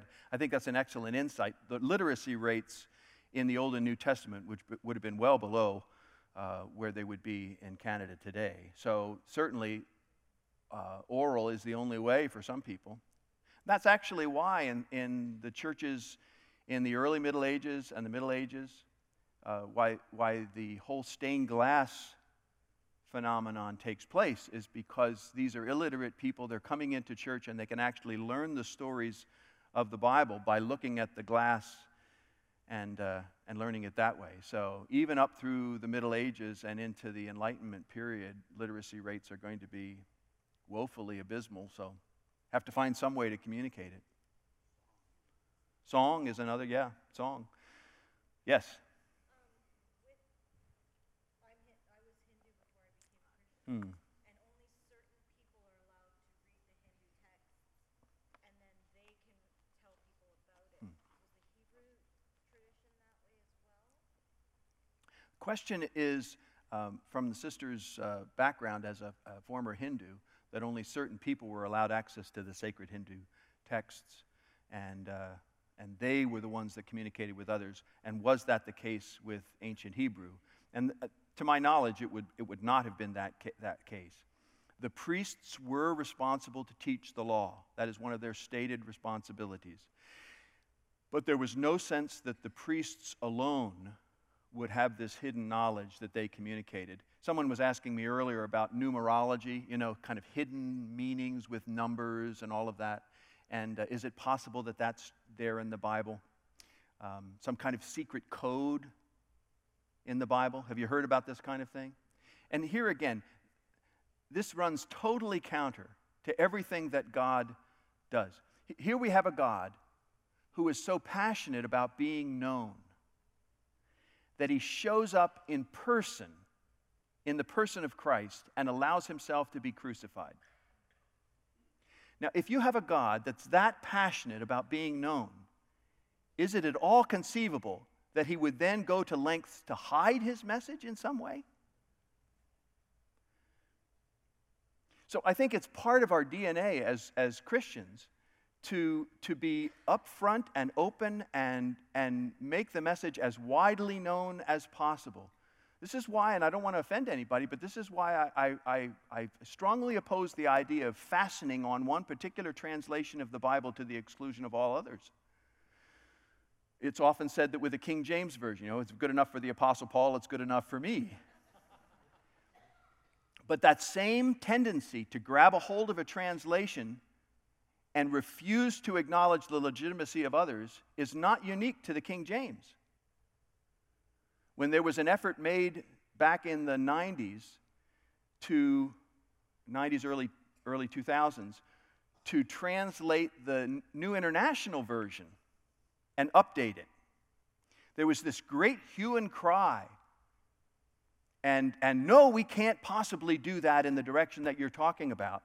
And I thought, okay, it isn't just King James only, it's New International Version only for some people. So the same phenomenon that causes us to latch on to some translation as if it's the only way God could speak. You see how that runs completely contrary to the DNA of the believer. We serve a God that cares enough about being known that he actually comes down and becomes one of us. But there's a sense where the Psalms themselves incarnate God's message for us. Remember what I said, that the Psalms are written to evoke a response. Now think about this. The Psalms are rich with theology. Rich with theology. And we'll talk about that before we're done. But God is concerned not merely to be known as some kind of theological object. He wants to be known in a sense that people respond to him. God has the capacity to reveal himself so that we would intellectually know who he is. Agreed? But God in the Psalms, and I would argue throughout the Scriptures, but especially in the Psalms, God's keen objective is not merely to be known as a fact, but to be related to as a person. He evokes a response. He chooses to picture himself, even if the pictures could be misunderstood. A picture's worth 1,000 words, but a picture can be misunderstood. So it's as if God is given the choice between representing himself as he literally is, or God representing himself in a picture that will evoke a response. If he represents himself as he literally is, the opportunity for us to misunderstand him is minimized. If he represents himself in a picture which evokes a response, the opportunity for misunderstanding is present. Agreed? Which does he choose? The picture. What does that tell you about God? He wants to know you. He doesn't want to just be known by you. He wants to know you. He wants you to know him, not just as a fact, but as a person. He wants to be in relationship with you. He wants you to respond to him as a person in praise, not just to know him as a fact. And so the idea that God would somehow reveal himself in a way that only the illuminated could get, and the rest of us ignoramuses, we would be dependent on them, that runs totally counter to the nature of God as a God who wants to not only be known, but known in such a way that we can respond to him. Does that make sense? But at the same time, they didn't have Bibles like we do. No. Every household didn't have a Torah scroll. So wouldn't it then largely still have been the priests that were responsible for communicating and interpreting? Anywhere you see like Nehemiah, Ezra, or whatever, Josiah, even King Josiah, they find a scroll and they read it. And people listen. It's not, everyone go get your Bible and look up. There's absolutely no question, you're absolutely right, that the access to the written word for the ancient Israelite was minimal. And so that does place greater responsibility on the person who has access to the written word, the priest. But there was also the responsibility of the individual Israelite to hide God's word in his or her heart. Your word have I hidden in my heart. That's not a priest talking. That's an ordinary Israelite in all likelihood. Your word have I hid in my heart that I might not sin against you. So there's a sense where, yes, there is a teaching ministry. And I would argue that's still present today. When I was a pastor years ago, I found myself trying to do everything. We were a church of about 160, and I was trying to do everything. I was trying to be at every meeting. I was trying to be at every home. I was trying to be in the hospital. I was trying to do everything. And needless to say, I wasn't doing anything very well. And I remember distinctly in my study of the book of Acts one day that God made very clear to me that as a pastor, there are two things that I have responsibility to do: teaching of the word and prayer. Remember the apostles. They appointed the deacons so that they could devote themselves to the word and prayer. And it was as if God said to me, Steve, I want you to do the two things that the rest of your congregation does not have the wherewithal to do. They don't have the liberty that you do to spend hours in the word. They don't have the liberty that you do to devote themselves to prayer the way they need to be prayed for. They need a shepherd who's going to teach them the word and he's going to pray for them. Do those things. Figure out a way to get the other things done, get other people to do it. But don't neglect those two things because they matter the most. And so for me, the responsibility of a teaching ministry has always, I really feel like that's crucial. And I believe you are blessed in who you have as a pastor. Your teaching ministry, and this, I think, that characterized your ministry for years, not just here. But you have always been a hungry student of the Word. And you are a blessed people because the guy who has the time and the resources and the training to do that. So in a sense, it's not an either or. It's not like we either all have access to it or there's one Illuminati that has access to it. The way God designed it is a sense of responsibility. It's like a parent with children.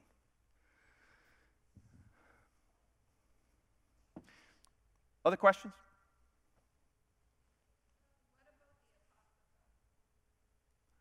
Great question. What about the Apocrypha? Those would be the books that are present in the Roman Catholic Bible, but not in most Protestant Bibles. Those are books that were written in the time between the Old Testament and the New Testament. What we as Protestants tend to call the silent years, but they weren't silent. They were very, very active. And there was a strong Judaism that was going on during that time period, and God was continuing to speak to people during that time period, just as he does today. There were certain books that were written down that were collected by the Jewish community and were treasured by the Jewish community, but very few in the Jewish community would have considered those apocryphal books to be equal in significance to the books, the 39 books that we know from the Old Testament. But they treasured them. And much like we do with books like Pilgrim's Progress or Chronicles of Narnia or other books that we have found to be really blessing to us. But nobody would say, put Martin Luther King's letter from a Birmingham jail, put that in the New Testament. Although people have said that, but it's kind of silly, isn't it? But do we read Martin Luther King's letter from a Birmingham jail as something that is significant and defining for us? Well, we should. It's a great statement on the place of unity among brothers and sisters, regardless of race. I recommend it, but I don't recommend you put it in your Bible. So that's the situation that we had. We have the Old Testament books and then these apocryphal books. Well, then the New Testament books come to be written, and the early church adopts the Old Testament books from the Jews as their Old Testament, and they have their New Testament books. What do they do about the apocryphal book? Well, they did the same thing that the Jews before them did. They treated those books as valuable, but not on the same level as Scripture. Well, what happened was, in the first few centuries of the church, as the church spreads across the Roman world, Latin, which is the language of the Roman Empire, is the language that people spoke, not Hebrew and less Greek. So they translate the Bible. Jerome translates the Bible into Latin. He does with those books what everybody else had done. He includes them, but without committing himself that they're on the same level as the other 66. And that's the way things go up until the 1500s, when the Protestants revolt against what's going on in the Roman Catholic Church, what we call the Protestant Reformation. Martin Luther and others objected to the apocryphal books being regarded as on the same level as Scripture. And they take the step of saying, once and for all, let's settle the fact that they are not on the same level as the 66 books of Scripture. The Roman Catholic Church, in response to the Protestant Reformation in the Council of Trent in 1546, said, oh, yes, they are. And that's the reason why you have these books that are present in the Roman Catholic Bible and missing from Protestant Bibles. Are they books which Protestants should read? I think so. I found them very helpful. I don't treat them at the same level as being inspired as the other 66 books, but they're very illuminating for what God was up to and what was happening for the Jews. It's certainly not a point where I would want to make any kind of fuss with somebody who viewed them differently. If somebody, a brother in Christ, said to me, no, the book of Esdras or Maccabees, that's in the Bible. I say, yeah, can we just agree to disagree? It's great stuff, but That's not the way I see it. I would not want to create any kind of dissension with a brother Christian who might view that differently. Does that make sense? Absolutely. One time I shared an illustration in my church, the same church, one time I shared an illustration from the apocryphal books. And I facetiously said, now I checked with the general superintendents, and they said it's okay for me to use this book. Nobody got the joke then either, so it's all right. Hey, let's jump back into the Psalms, shall we? We've said that the Psalms are book of poems about God. They're songs used in worship in the first and second temples. Are you clear what I mean by first and second temples? Who built the first temple? Solomon. Solomon, around the year 950 or so. 950 BC. What happened to that temple? It was destroyed. By whom? The Babylonians, in the year 586. So the first temple, Solomon's temple, lasts for almost 400 years. From 586 to 538, there's no temple, just ruins. This is in Jerusalem. When the Jews come back from exile in 538, they begin to build the temple, and then they got busy about other things, and they got opposition, and they quit building the temple, and a couple of prophets arose by the name of Haggai and Zechariah, and, I'm sorry, not Haggai, Haggai and Zechariah, and said, hey, God wants us to build the temple. Seek first the kingdom of God, his righteousness, all these things will be added to you as well. And so they begin to rebuild the temple, and they get the temple finished at about 520. That's the second temple. Everybody listening to me? There only have been two temples. Solomon's temple and the one that was rebuilt in 520. What? No, but I'll get to that. What happens is that when, in the New Testament period, King Herod, as a way of drumming up support among the Jews, because he was not a pure Jew, as a way of drumming up support among the Jews of his day, he remodels this second temple and makes it something grandiose. This is the temple that Jesus comes to.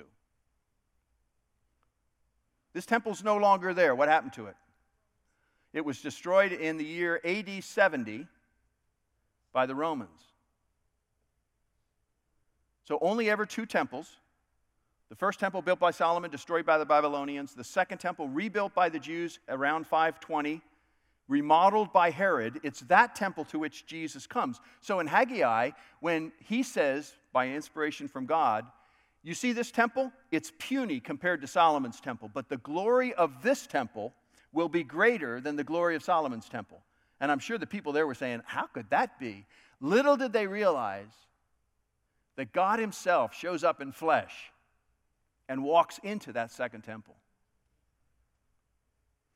That temple is destroyed. What's there now? Mosque. Actually, there's two mosques. There's the Gray Mosque, and then there's the Dome of the Rock. Two sacred sites for the Muslims. All that's left of the second temple is a retaining wall that was built by Herod because he expanded the whole platform. And we know that as the Western Wall or the Wailing Wall. That's all that's left of the second temple. Questions? If you want to go see the Wailing Wall, mark your calendar for May 2020. I'm taking a trip and leading a trip there, and I'd happily have you come along. More to come. All right. Number 3, the book of Psalms is a collection of collections of poems. Now, if I say this, I've got to start by asking who wrote the Psalms, and the answer is David, probably, and a bunch of other people. Turn to Psalm 11.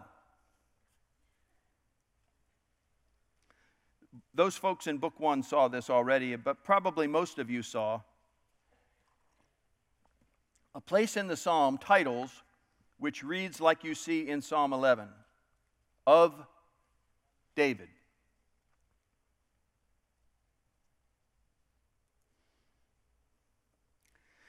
That's one word in Hebrew. David. There it is. You read Hebrew from right to left instead of left to right. So you see the letter that looks like an umbrella or something without the top? All the way over on the right, that's the preposition of, or to, or for, or from, or by, or belonging to. As you would expect, prepositions can mean lots of things, and how do we decide what a preposition means? Context. Except all we have for context is David. David, of course, is the name David. So most translators will treat this as of David. And this David shows up about 72 times in psalm titles. Now, the most commonly accepted way of explaining this is that these are psalms that were written by David. But that isn't the only way to understand this. As I've illustrated, the phrase could mean collected by David, dedicated to David, about David, for David. Lots of options here.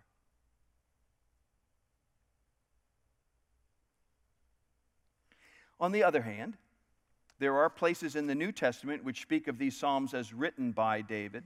We know that David had a reputation for being a musician and a poet, so there's no reason that this can't mean written by, but we can't say with 100% certainty that all the psalms that say David were written by David. We know that he didn't write all 150 psalms because there are other names associated with it. And there are some places where there are no names associated with it. So when we talk about the Psalms as a collection of the collections, we don't know exactly who wrote all of them. We assume that David's responsible for the ones that bear his name, but we can't say that for sure, 100%. Now, there are 13 Psalms, and you notice this in your quick read through those titles. There are 13 Psalms which contain some kind of historical reference to David's life. Did you notice those? Like when he escaped from Saul or when God rescued him from his enemies. You'll notice that that's not in the first person. David's not saying, this is the psalm I wrote when I was. These are psalm titles that were added later. Did they arise from that episode? Possibly. Were they written by someone else who saw the circumstances of David's deliverance in that psalm and attached those historical titles to it? We don't know. Let's not be dogmatic about what we don't know. There's no virtue in aimless dogmatism. You can tweet that. What about the embedding of these psalms into the narrative, though, of 1st and 2nd Samuel? Yes, that's a great point. There are several of these psalms which we actually find in 1st and 2nd Samuel that's associated with David.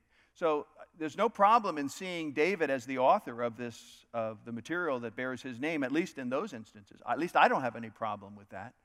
Could well be. Other questions?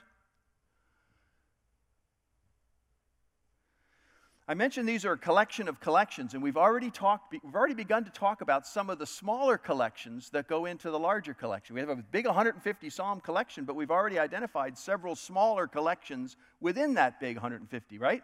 Like the Songs of Ascent. 15 psalms, small collection. They still even have the title, Songs of Ascent, collection of collections. What was it you were pointing out to me? Somebody here, the Psalm 72. Was that, we were talking, the three of us there? Well, somebody in this line right here. They're not owning up to it. Or maybe I imagined this conversation. I don't know. But if you look at Psalm 72, the very end of Psalm 72, just take a minute, quickly turn there.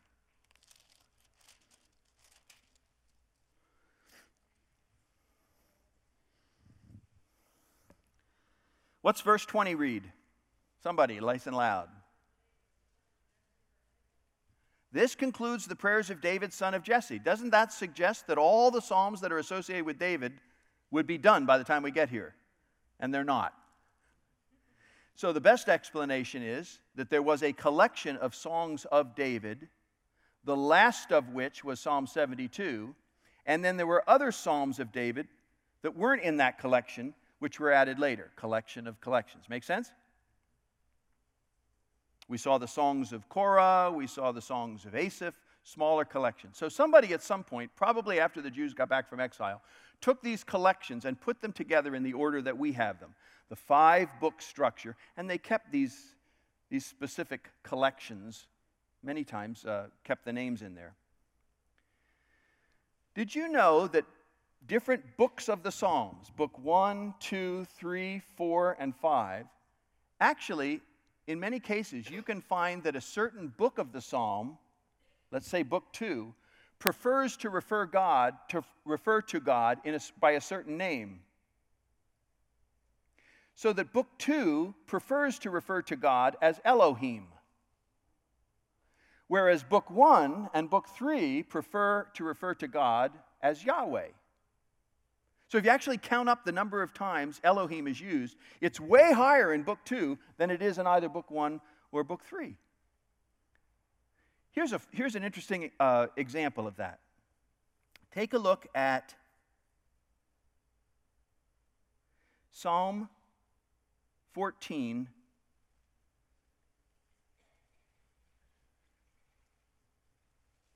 Psalm 14.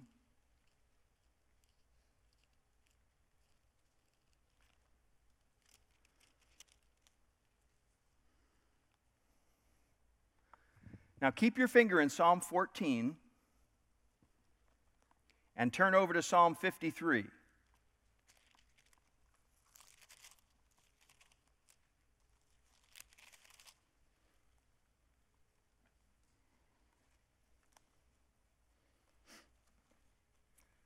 Look at verse 2. Psalm 14:2. Look at Psalm 53, verse 2. What do you notice? Psalm 14, which is in book 1, uses Lord, all capital letters, right? L-O-R-D, all capital letters. What does that mean?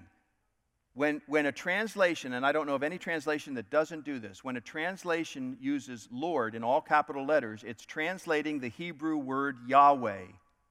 Some people translate or pronounce it Jehovah, but Yahweh is the right pronunciation. So when you see Lord in all capital letters, you know that's the Hebrew word Yahweh.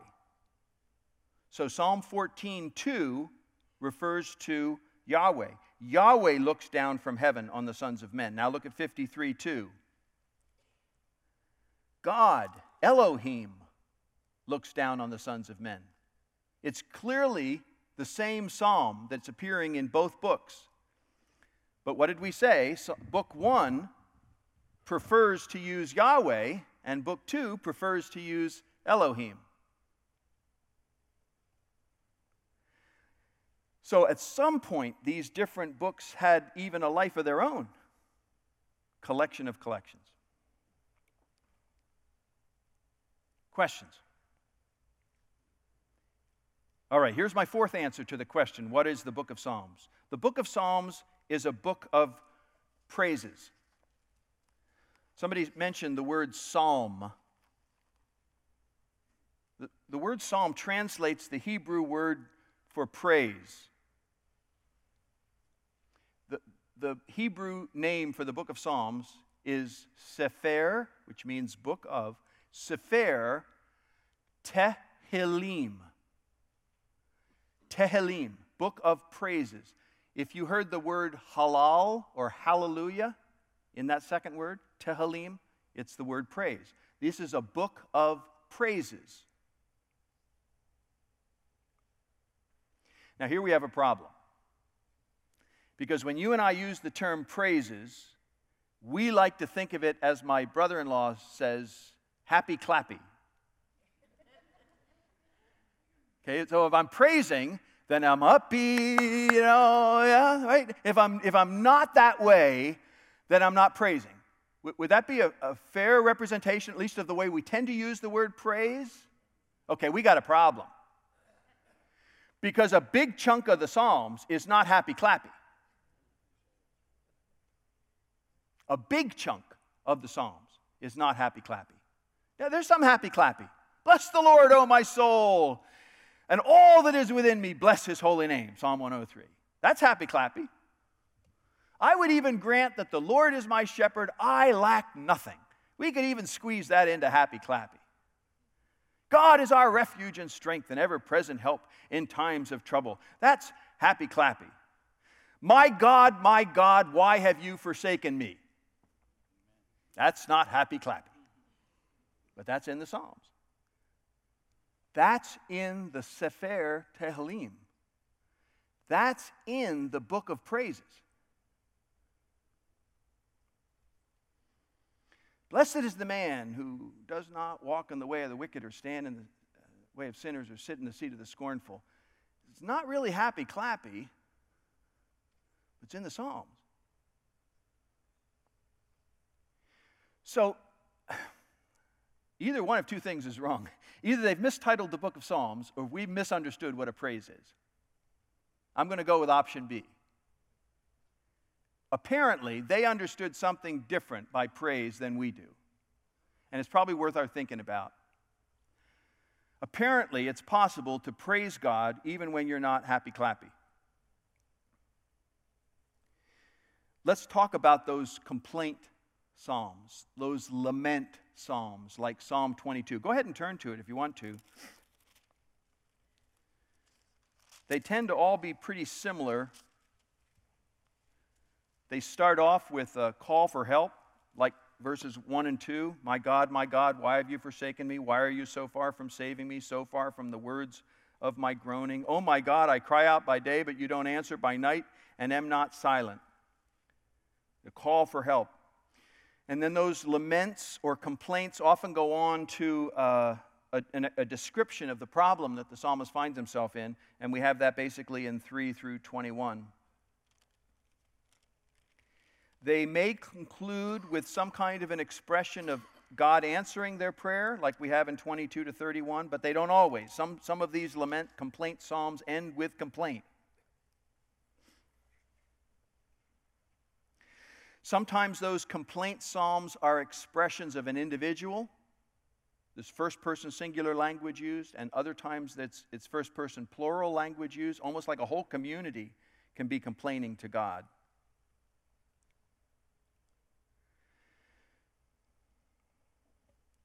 Some of the complaints are addressed to God about other people. So you find reference to enemies. Some of those complaints are addressed to God about the psalmist himself. He's actually complaining to God about himself. But there are some of those psalms where the psalmist is complaining to God about God. And that's so far from happy-clappy, I don't know what to do with it. But it's a form of praise. Now, how on earth can complaining to God be a form of praise? Especially when you're complaining to God about God. You're still talking to Him. You're recognizing His authority. Boy, we are on the right track. You picked this up a lot faster than I thought you would. Who else would you complain to?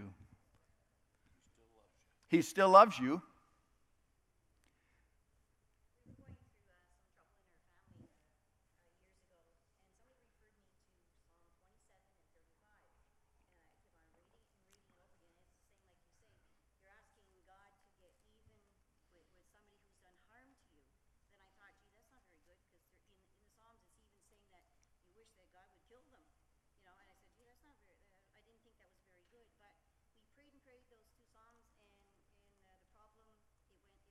Praise God. After that, so I'm just saying it's strange, Yep. I didn't want harm, I didn't want death to come to these people, but one of my friends who was an elder in our church told me, she said something bad needs to happen for that person who's causing the problem. That's a perfect illustration of how we can use what are called the cursing psalms or the imprecatory. Excuse me, we didn't have to do anything personally for this to happen, but somebody else had put in some complaints, and the person causing the problem was removed. When you face a situation where there is a reason for complaint, either it's you're the reason for complaint or someone else is the reason for complaint, as our sister here, not you, but you know what I mean. Or something that God is doing or not doing. When we take that to Him and ask Him to hold Himself accountable to His own promises, that's an act of praise. When you trust God enough, when you have the view of God that's solid enough that you can actually hold Him accountable to exactly what He's promised, That is an act of praise. If you promise something to your children and then didn't deliver, what do you want your child to do? Give you a pass or hold you accountable? Would that not be what you want for your child to do? Is that not an indication that your child is growing in maturity and that they treat you as someone respectable and responsible and who should keep their promises? Isn't that what you'd want? This is what God wants. He's made promises. He's committed himself. And specifically to the Israelites, he's committed himself to bless them in response to their obedience. If they do not experience blessing, and there's no other cause for it that they can identify, then it's the most praiseworthy thing that they can do, to go to him and ask him what's going on. So even a complaint to God about God can be a form of praise. Do you see what I mean? Does that make sense? You're trusting God to do what you can't do. It's a form of praise. There are other kinds of psalms that don't seem happy clappy, but they're still praises, like the wisdom psalms, like Psalm 1, where really the purpose of that psalm is to get you to be a righteous person. Well, how is that a praise to God?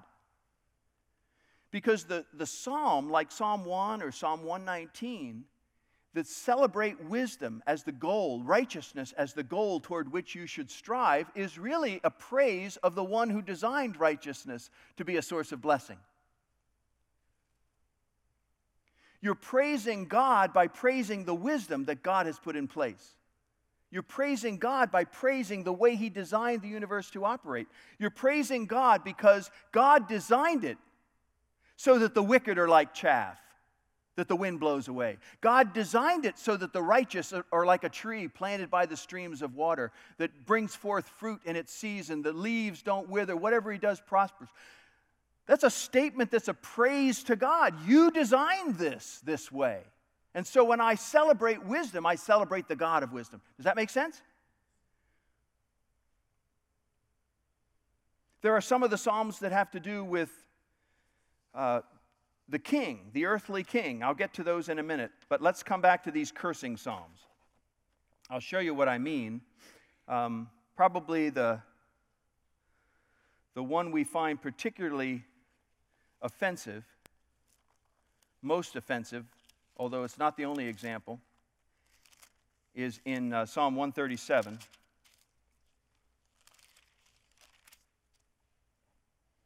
This is the trophy example of imprecatory or cursing psalms. Especially when you go to verse 8.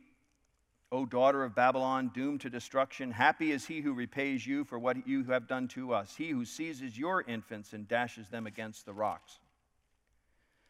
Have you preached on that one, Pastor Joe? No. There are 18 psalms that contain some element of cursing. There are 3 that are most saturated with it. They'd be Psalm 35, Psalm 69, and Psalm 109. And of course, the question is, what do we do with them as New Testament believers? Do we just leave them go and ignore them and act like they're not there? Then haven't we divided the Bible into what's inspired and what isn't? That doesn't seem like a good solution to me. I was in a church one time for a funeral, and I was paging through they had a book of liturgy, and I was paging through the book of liturgy, and I noticed that they included the Psalms in the back of the book of liturgy, which I thought was a good thing.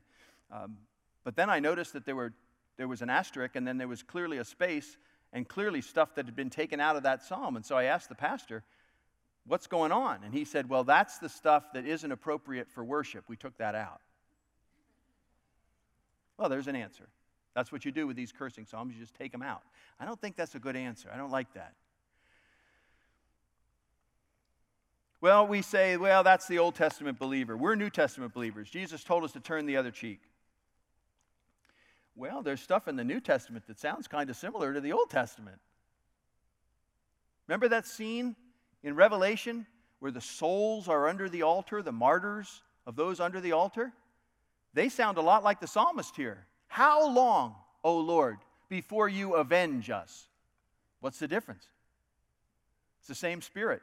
So it's not an Old Testament versus New Testament thing. We can't get rid of it that easily. So what do we do with these things? Well, I think there are several things to realize. One is that there's not a lot of this cursing material. It's not like the whole book of Psalms is filled with this. And secondly, we are intended to understand the language as hyperbole. What is hyperbole? Literary exaggeration, which is different than what you do when you go fishing. That's lying. Literary exaggeration is when you write something and you know it's not the letter of the truth, and your audience knows it's not the letter of the truth, but sometimes it works well with communication. So, I'm so hungry I could eat a horse is a hyperbole. Do not feed me a horse. The language here is not meant to be taken in full literalness. It's meant to be taken as hyperbole. They're literary expressions. They are conditional. Which is to say, if the enemy continues to act like the enemy, this is what I want to happen to them. But if that enemy should change his or her mind, I don't want this to happen to them. And we know this to be true because we see examples of it. I'll give you just Jeremiah 18, 7-10. You can look it up on your own. But there's a clear example that when God makes these kind of pronouncements, or when the psalmist makes these kinds of requests, it is conditional. If they don't change their course of action, that's what I want to happen to them. Next, this is not private vengeance. This is not the same thing as you saying, that person backed into my car, and I want this to happen to them. It's not. Private vengeance is forbidden in the Old Testament. Not just in the New. It's forbidden in the Old Testament. Leviticus 19:18, Exodus 23, 4 and 5, Deuteronomy 32, 35. That's Old Testament prohibiting private vengeance. So in other words, the psalmist's request is not that he individually be vindicated. It's something bigger than that. Eye for an eye, tooth for a tooth, hand for a hand. Do you know that's actually a step in the direction of mercy? We call that the law of the tooth, lex talionis. And it's the trophy example that non-believers will use to say that the Old Testament is a bloody book. But do you know when you read the Old Testament in its historical context, that law of the tooth, the lex talionis, is actually God moving his people one step in the direction of mercy beyond the rest of their contemporaries? Do you know what the law was there? It depends on who you are. Stand up.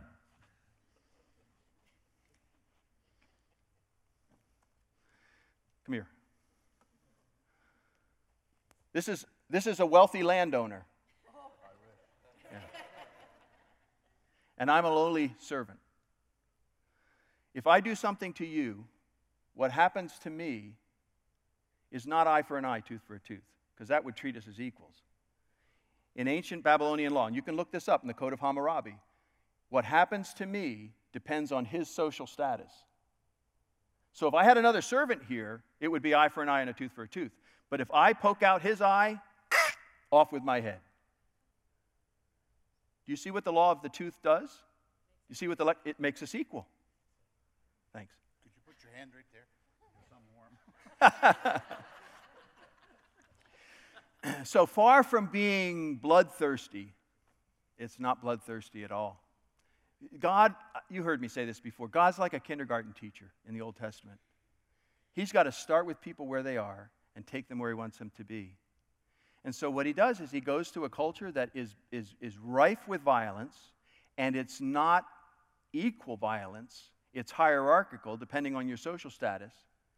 And he introduces a whole new ethic for his people.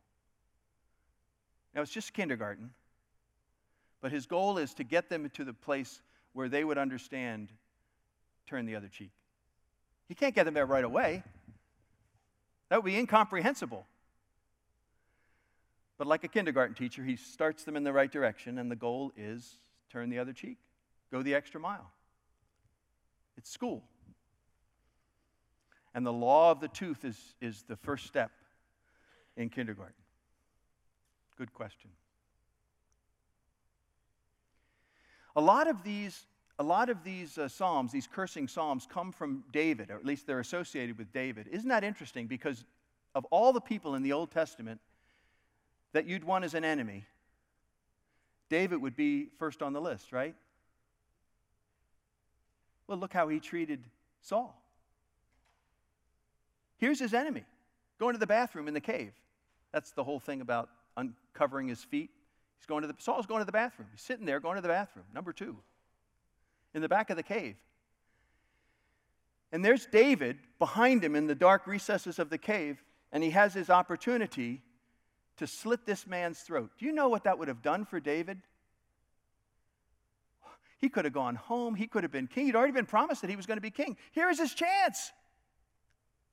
And all he does is he cuts a little part of Saul's robe as a way of saying, I could have killed you and I didn't. Won't you lighten up? Wouldn't you want that as your enemy?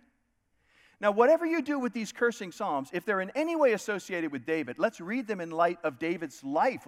Read them in light of what David did with his enemies.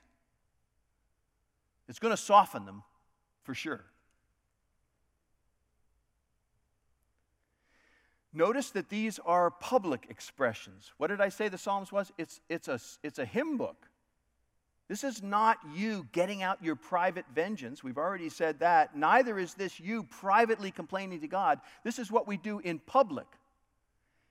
This is why your experience with the imprecatory Psalms, I think, is so informative, because what you experienced is the same thing that my church experienced.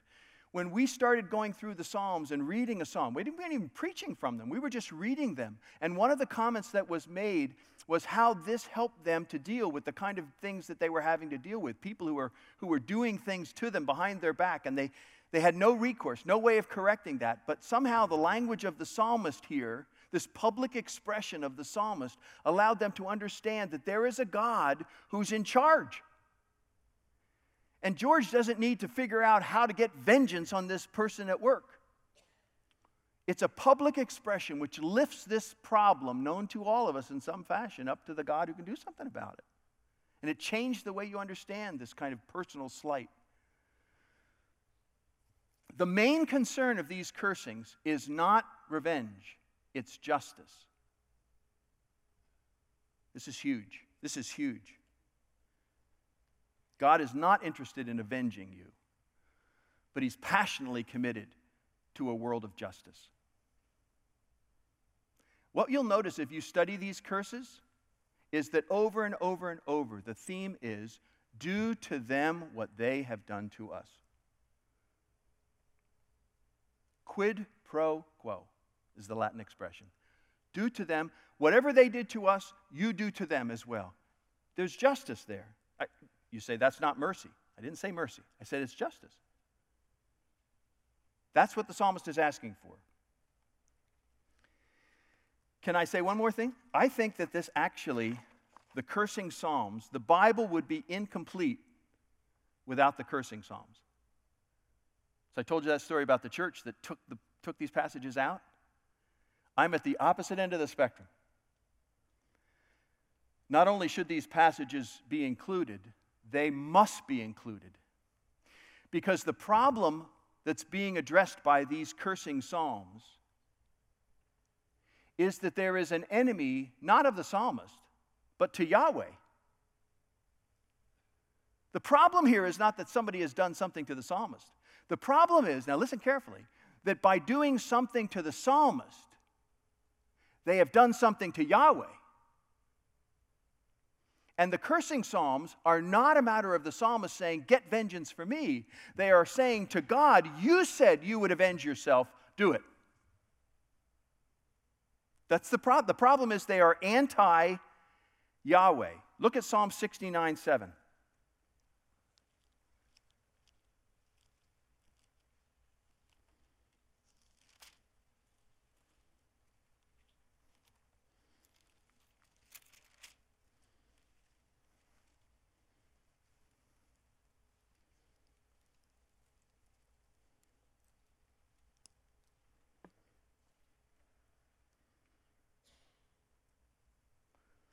May those who hope, this is verse 6, may those who hope in you not be disgraced because of me, O Lord, the Lord Almighty, O Adonai, Yahweh Almighty. May those who seek you not be put to shame because of me, O God of Israel, for I endure scorn for your sake. and shame covers my face. The assumption in all of these cursing psalms is that I have been living the way you've told me to live. I've been doing things the way you've told me to do them. The result has not been what you told me would happen. There are individuals who are preventing you from accomplishing your goal, from preventing you from fulfilling your promise. The imprecatory, the cursing psalms are the psalmist asking God to keep his promise. How can they not be prayed? It's not like God can say, oh, well, I didn't really mean that. That's problematic. Would you agree? For God to say, well, I said it, but I don't really mean it. Sorry? I would say without justice, there's no hope. I would agree with you 100%. Who wants to live in a world where there's no justice? Listen to me carefully. It's another tweetable expression. The inability to be angry at sin is no virtue. The inability, the incapacity to be angry at sin is not a virtue. In this day of tolerance, we have come to believe that we should ignore sin. And if we ignore it or not, that's our business. We have to answer to God for that. But you must not consider that a virtue. Look at me. I can ignore sin. That's no virtue. That's a weakness. That's like having the tendon cut in your arm. But the capacity to be indignant at sin and desirous that God would provide vindication to those who've been harmed by sin. The capacity to be indignant at those who have caused harm through their sin is a virtue. But it's one that's very difficult to exercise. Righteous indignation is righteous. It's just hard to be righteously indignant without falling into the trap of sin. Does this make sense? This is what we're talking about here with these curses. It's righteous indignation. And somehow the psalmist found a way to be righteously indignant without self-centered indignance. And I would suggest that our aspiration in this case ought to be not ignoring righteous indignation, but figuring out how to be righteously indignant in a non-self-serving way. Let's aim for that. Now, you may not agree with me on that. There's much more intelligent people. C.S. Lewis would not agree with me. If you read C.S. Lewis's book on the Psalms, it's called Reflections on the Psalms. He takes a different approach to these Psalms than I do. And I have so much respect for C.S. Lewis, it's caused me pause. But in this case, I have to demur. I think I'm right and he's wrong. Yes, he is dead, so. But I will be too at some point.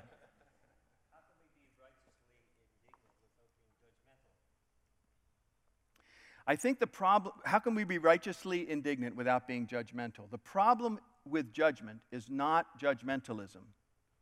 The problem with judgment is identifying a criteria for judgment that's of our own making, or holding someone else accountable to the standard of judgment to which we do not hold ourselves accountable. Those would be the two problems that we have to face with judgmentalism. We've either created our own criteria, or we've refused to subject ourselves to God's criteria. But if we are subjecting ourselves to the same criteria as we're subjecting others to, then judgment is the only appropriate response. Now, how you manifest that judgment is another issue. And I don't mean to be simplistic here. Righteous indignation has never been more difficult to exercise. Never. So if we're going to be a church, and I mean that broadly, if we're going to be a church that knows how to be righteously indignant, we're going to have to be a lot more careful about it, lest we be completely misunderstood. I mean, who of us doesn't cringe at that Baptist church somewhere, Westboro Baptist? Who of us doesn't cringe when they're protesting at the funeral for a gay soldier and with their signs condemning homosexuality? I'm not proud of that. And we need to understand that the culture in which we find ourselves assumes that we're all the same as Westboro Baptist. So we got to figure out a way to be righteously indignant, don't let that tendon be cut, but to express it in a way that distinguishes us from the kind of blind judgmentalism of a Westboro Baptist. And I am not here to tell you that's an easy thing to do, but I do believe that's the path forward. And I can't think of a better illustration than what I'm talking about than the early church in the book of Revelation. If you want to know how to live in Canada in the 21st century, look at how they lived in the first century Roman world in Asia Minor. Those first 3 chapters in Revelation, those are Christians who have come under Roman authority, but instead of saying Caesar is Lord, they say Jesus is Lord. I think we're entering into an age where we're going to be able to understand the book of Revelation finally. Because for the first time, the church in the West will understand what it means to be living in that kind of an environment. So, you ready for that? Ready or not? Here it comes. So, the righteous indignation, going back to judging, what about judge not lest you be judged? For by the same standard that you judge others, you yourselves will be judged. Let's finish that. Am I accurate in saying we can simplify that by saying, God said, do not lie, right? He specifically said, do not lie. So if someone lies, we call them a liar. Is that a judgment or is it a fact? I'm not talking about punishment or judgment or shame or anything like that. I'm just talking about can we simplify the If a person, definition of judgment? if you want to simplify the definition of judgment, identifying a person by the term that God uses for that person, in a way that that person would understand the judgment, the term, yeah, we can do that. Is it for us to judge? Sorry? Is it for us to judge? It's ultimately the Holy Spirit's job to bring judgment. He will reprove and correct and bring people into judgment. Does the Holy Spirit sometimes use individuals? Yes. But here's where my communication theory, I was a communications major in college, and I only remember this one thing. It was a very expensive lesson for my parents to pay. You haven't communicated simply by saying something. Communication is a two-way process, and it's my responsibility as the communicator to communicate the message in a way that you will understand it. This is where judgment becomes tricky. This is where calling names becomes tricky. Is because our responsibility is not merely to identify the name, the label that fits best with that person and apply it. Because if that is heard differently than we intended, we haven't communicated. We've spoken, but we haven't communicated. And this is where I'm saying, this is where our challenge is. If we live in a culture where everybody associates us with Westboro Baptist, that's where they're starting from. So if I'm communicating with somebody that doesn't speak English. We don't speak the same language. I can't just say the word in English and assume my job is done. But we understand that when it comes to different languages, but we have to understand that there's a cultural language too. And our responsibility is to communicate the truth in a language that will be understood, so that in the end, that person will hear what we hope that they heard. And until we have done everything we can do to make sure that happens, even to the point of being quiet until we can figure it out, we haven't communicated. Does that make sense? I mean, do you see what I mean anyway? But you're not satisfied. I can tell. I guess I was raised that it wasn't for me to judge, it was for God to judge other people. So that's how I kind of Yep. relate my life to what I do. Yes, and I think you're probably not alone in being raised to think that you're not to be the judge of other people. And there's a world of truth to that. We don't. And this may sound selfish, but I don't want to be judged, so what gives me the right to judge other people? with all due respect, I think that there's a way of saying that. I'm not saying that you mean it this way, but there is a way of saying, I don't want to be judged. That is. So you don't want to be judged by other people. Yes. Okay, so that's a healthier way of understanding it. You don't want to be judged by other people. You don't want other people getting in your business. You don't intend to get in other people's. I think there's a lot of health to that. I think there's a lot of value and wisdom in that. I do think you would agree that there are instances where God may lay on our heart a certain responsibility to a certain person, and to not take some responsibility and express an opinion, which is another word for judgment, would be to be disobedient. So, I don't know if you have children, but certainly you've exercised that responsibility many times because you have a responsibility for that person. And responsibilities can either be long-term, based on relationships, like children, or they can be temporary, ad hoc. And I think God has the right to utilize us to exercise that role. Do not hear me say that what I want Moncton Wesleyan to do is to take up some kind of righteous indignation cause and go out and start yelling at people in Moncton. I'm saying the opposite. Don't do that unless you have done the hard work of figuring out, am I living by the standards that God has laid out for me to live? Because if I'm not living that way, I have no right to say anything to anybody else. But that's not an excuse to say, hey, I'm not going to live up to those standards, so I'm not going to say anybody else should live up to those standards. You see why that's a problematic approach, right? It's letting everybody off the hook. That's no virtue. I am saying we've never been in a day when righteous indignation has been easier. So if God calls you to express righteous indignation, you have the responsibility of ensuring that you will be heard in a way that would be honoring to God and beneficial to that person. They do not have the responsibility to hear you. You have the responsibility to phrase it in such a way that you will be heard. And if you can't do that, you don't know how to do that yet, probably best that you just keep your mouth shut until you figure that out. You can absolutely do more harm than good. You just confirm their suspicions. Another Westboro Baptist. Yeah, I got one question back here and then I'll come up to you. Henry? You were talking about the Holy Spirit. Yes. In French will say the Père, the Fils, the Saint-Esprit. In English, Father, the Son, and the Holy Spirit. Now, the Holy Spirit, that does mean that it represents God, Jesus Christ. You know what I'm saying with that? You know where I'm going with that? The one never appears without the other, too. So it's like a team. I'm not a heretic. 3 in 1, I believe that. But it's like, in some ways, a team of workers that always travel together, but one is assigned the responsibility of certain tasks.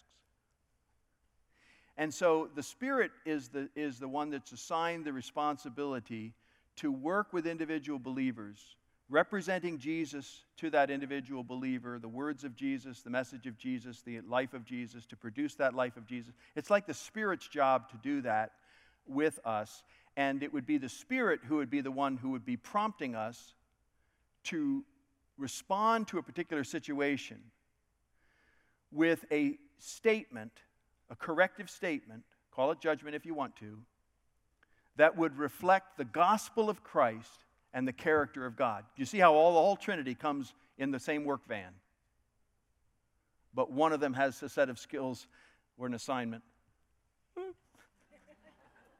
Quickly, let's move on. Oh, yes, question. Yeah, well, I just want to make a comment. Comment. I guess the way that I see righteous judgment versus unrighteous judgment is that righteous judgment is progressive, whereas unrighteous judgment would be condemning. So what I mean by that is that by pointing out sin in the life of another, it's not for the sake of condemnation, but the sake of just helping to make aware that this is contrary to God's will, not because I'm perfect, I'm saying this, but we're all in the same boat. Right? We're both liars at some point. But that this has consequence. And so, like, out of love, I don't want you to suffer the consequences of that sin. And so I'm going to warn you about it and just kind of bring that to your awareness, make you aware of the sin I love that. you're committing, because there's consequence to it, and I don't want you to suffer. I love that. For those of you who couldn't hear all that, the idea that whatever we say, righteous indignation is redemptive. It's corrective. There's a hope to it. And if you can't give the hope, then don't give the other. I mean, that last part was me, not you. But I love that point. Yeah. Is it okay if we move on? I want to make sure we cover, we've got about 15 minutes or so.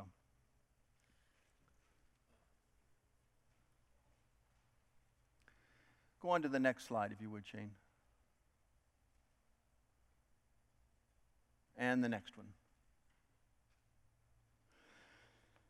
Can we find Jesus in the Psalms? Now, you might think that's an abrupt turn in the road, but you notice that the royal psalms, there's lots of psalms. They're not happy, clappy psalms. They're psalms about the king. There's even a psalm, Psalm 45, which is a psalm that was written to be sung at the wedding of the king.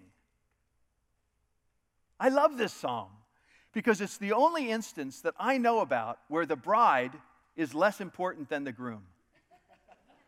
I mean, face it, right? Most weddings, the role of the groom could be played by a cardboard cutout and nobody would know the difference. But in this psalm, the psalmist actually says to the bride, you should consider yourself lucky to be marrying this guy. Isn't that great? But what does that have to do with God? How is that praises? Well, the simple answer is, anytime you praise something that God has put in place for the good of his people, you're praising God. And this is why you can praise the city of Jerusalem. Why? Because God chose the city of Jerusalem. This is why you can praise the temple. Why? It's just a building. No, it's where God chose to make his name dwell. This is why you can praise the earthly king, even sing a song about his wedding. Why? Because the earthly king exists as God's representative on earth. No worries, Ty. So, that's my signal that I got to wind it up here, I think. So if I put my toothbrush up on eBay, how many bids do you think I'll get for my toothbrush? I put Bono's toothbrush on eBay. I think I might get a little bit of money for that. Why? Well, he's famous and I'm not. So an object that's of equal value to another object becomes more valuable based on its association with and choice of God. And that's what we have when we talk about these things like the king, the earthly king. He's there to represent God. Now, that raises the question about these passages that are royal psalms, psalms that are associated with the king. Lots of people have looked at these psalms, like Psalm 2, for example. The Lord says to my Lord, sit at my right hand until I make your enemies a footstool for your feet. And they say, that's a messianic psalm. That's about Jesus. The Lord says to my Lord, sit at my right hand until I make your enemies a footstool for your feet. Does that not sound like Jesus? Book of Hebrews. And then there are all those places where the term Messiah appears. I mean, can't get much clearer than that, right? And then there are all those places where the Son of Man, the phrase Son of Man appears in the Psalms. Obviously, that was Jesus' favorite self-designation in the Gospels. Son of Man. Clearly a reference to Jesus in the Psalms. So yes, you can find Jesus in the Psalms, but only in certain Psalms. And then there's another group of people saying, oh, time out, time out, time out. Jesus isn't in the Psalms. Jesus wasn't born for another couple centuries after that, several centuries after that. His name doesn't appear. The cross doesn't appear. Mary doesn't appear. How can you say that Jesus is in the Psalms? That's anachronistic. So yes, Jesus appears in certain Psalms. That's the answer that we've generally been given. And no, Jesus, they're written about the earthly king. My answer is neither is true. Can you find Jesus in the Psalms? The answer is yes, in every single psalm. In every psalm. We don't need to be limiting ourselves to phrases like Son of Man and references to the earthly king. Jesus said to the disciples in Luke 24, the whole Old Testament is about me. He didn't mean that you can find my name in every chapter. He didn't mean you can find my life represented in detail in every chapter. He did mean that I, in Christ, I represent the culmination of God's redemptive plan. God's intent to reconcile humanity back to himself, to reconcile humanity to each other, to reconcile humanity to humanity,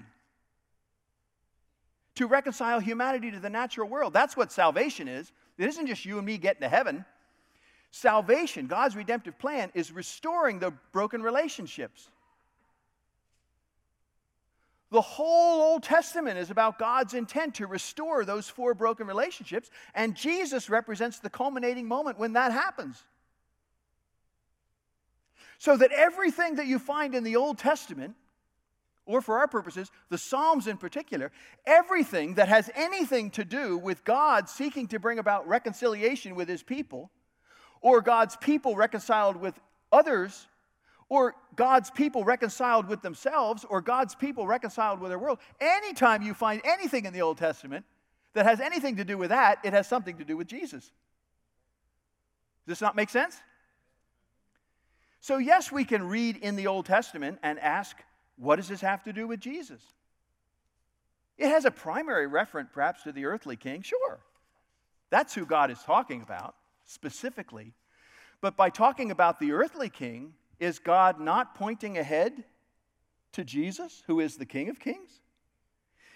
I'll say it another way. If God chose to designate an individual who would represent him to the people and exercise leadership to the people, is it not appropriate to see that as somehow suggestive to what God would do in Christ?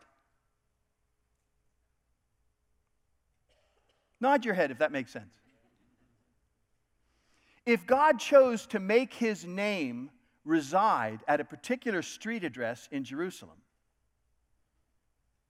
are we that far off to see some connection between God inhabiting his temple and God inhabiting the person of Christ?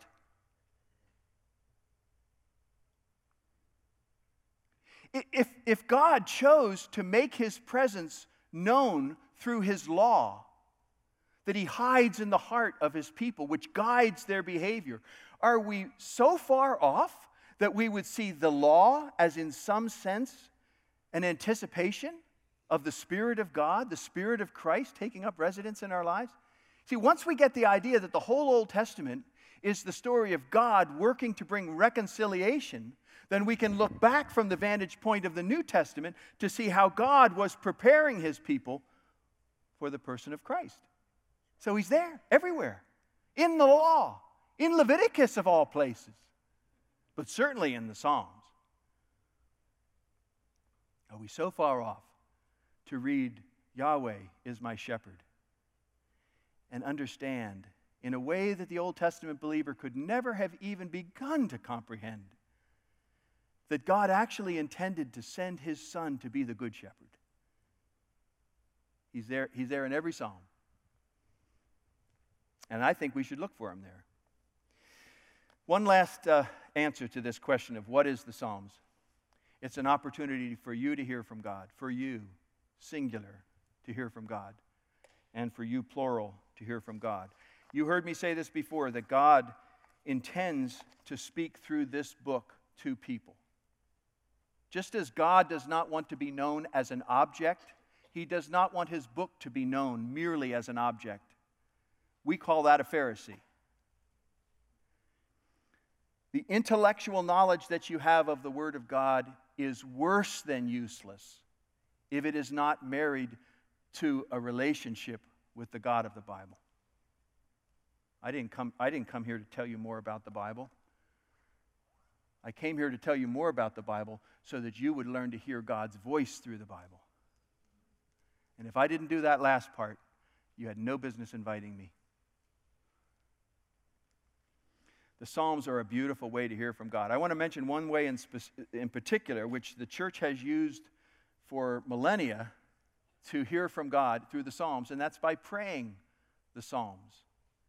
I don't know how many of you know of the Benedictine order in the Roman Catholic Church, but St. Benedict wrote a rule for the Benedictines when he started that order of monks. And central to the Benedictine order was the recitation of the Psalms, the praying of the Psalms. All 150 Psalms every week. And so the Benedictine monks every week would pray all 150 Psalms. He didn't care the order in which you did it, as long as you did all 150 Psalms. He says, and you could almost see him shaking his head with some chagrin. He said, we're kind of embarrassed. I'm paraphrasing now. He said, kind of embarrassed because in the ancient church, they used to do all 150 Psalms in a day. We're only taking a week to do it. So there's a long tradition of praying the Psalms. Some of you know Dietrich Bonhoeffer. You know him better for his book on the cost of discipleship, perhaps. But he wrote another book called Life Together, which is basically the curriculum that he used in a little underground seminary that he conducted with the confessing church during Hitler's regime. And in that little book, he talks about the Psalms and praying the Psalms. And he says, the Psalter is the great school of prayer. A few pages later, the more deeply we grow into the Psalms and the more often we pray them as our own, the more simple and rich will our prayer become. So I would encourage you to at least try this practice of praying the Psalms. And I've given you up there several things I think that it will do for us. It challenges us to be honest. You read these Psalms and you read the honesty in these Psalms, it challenges us to have that same honesty. It provides a point of identification. One early church father, Athanasius, described them as a mirror. We've seen that, right?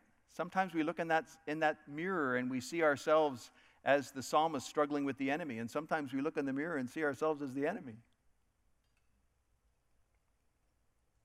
They provide an opportunity for catharsis, to see that the Bible actually contains this deep emotion, this feeling of being betrayed, can only be cathartic to the person who's known betrayal.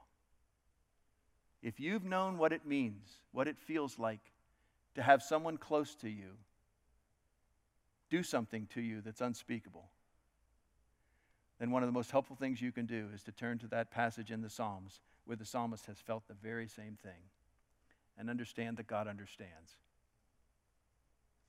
And not just understands, provides healing, just as the psalmist discovered healing in the midst of that hurt. And not just healing, but instruction. What do I do now? And not just instruction, but correction. Sometimes we are the enemy.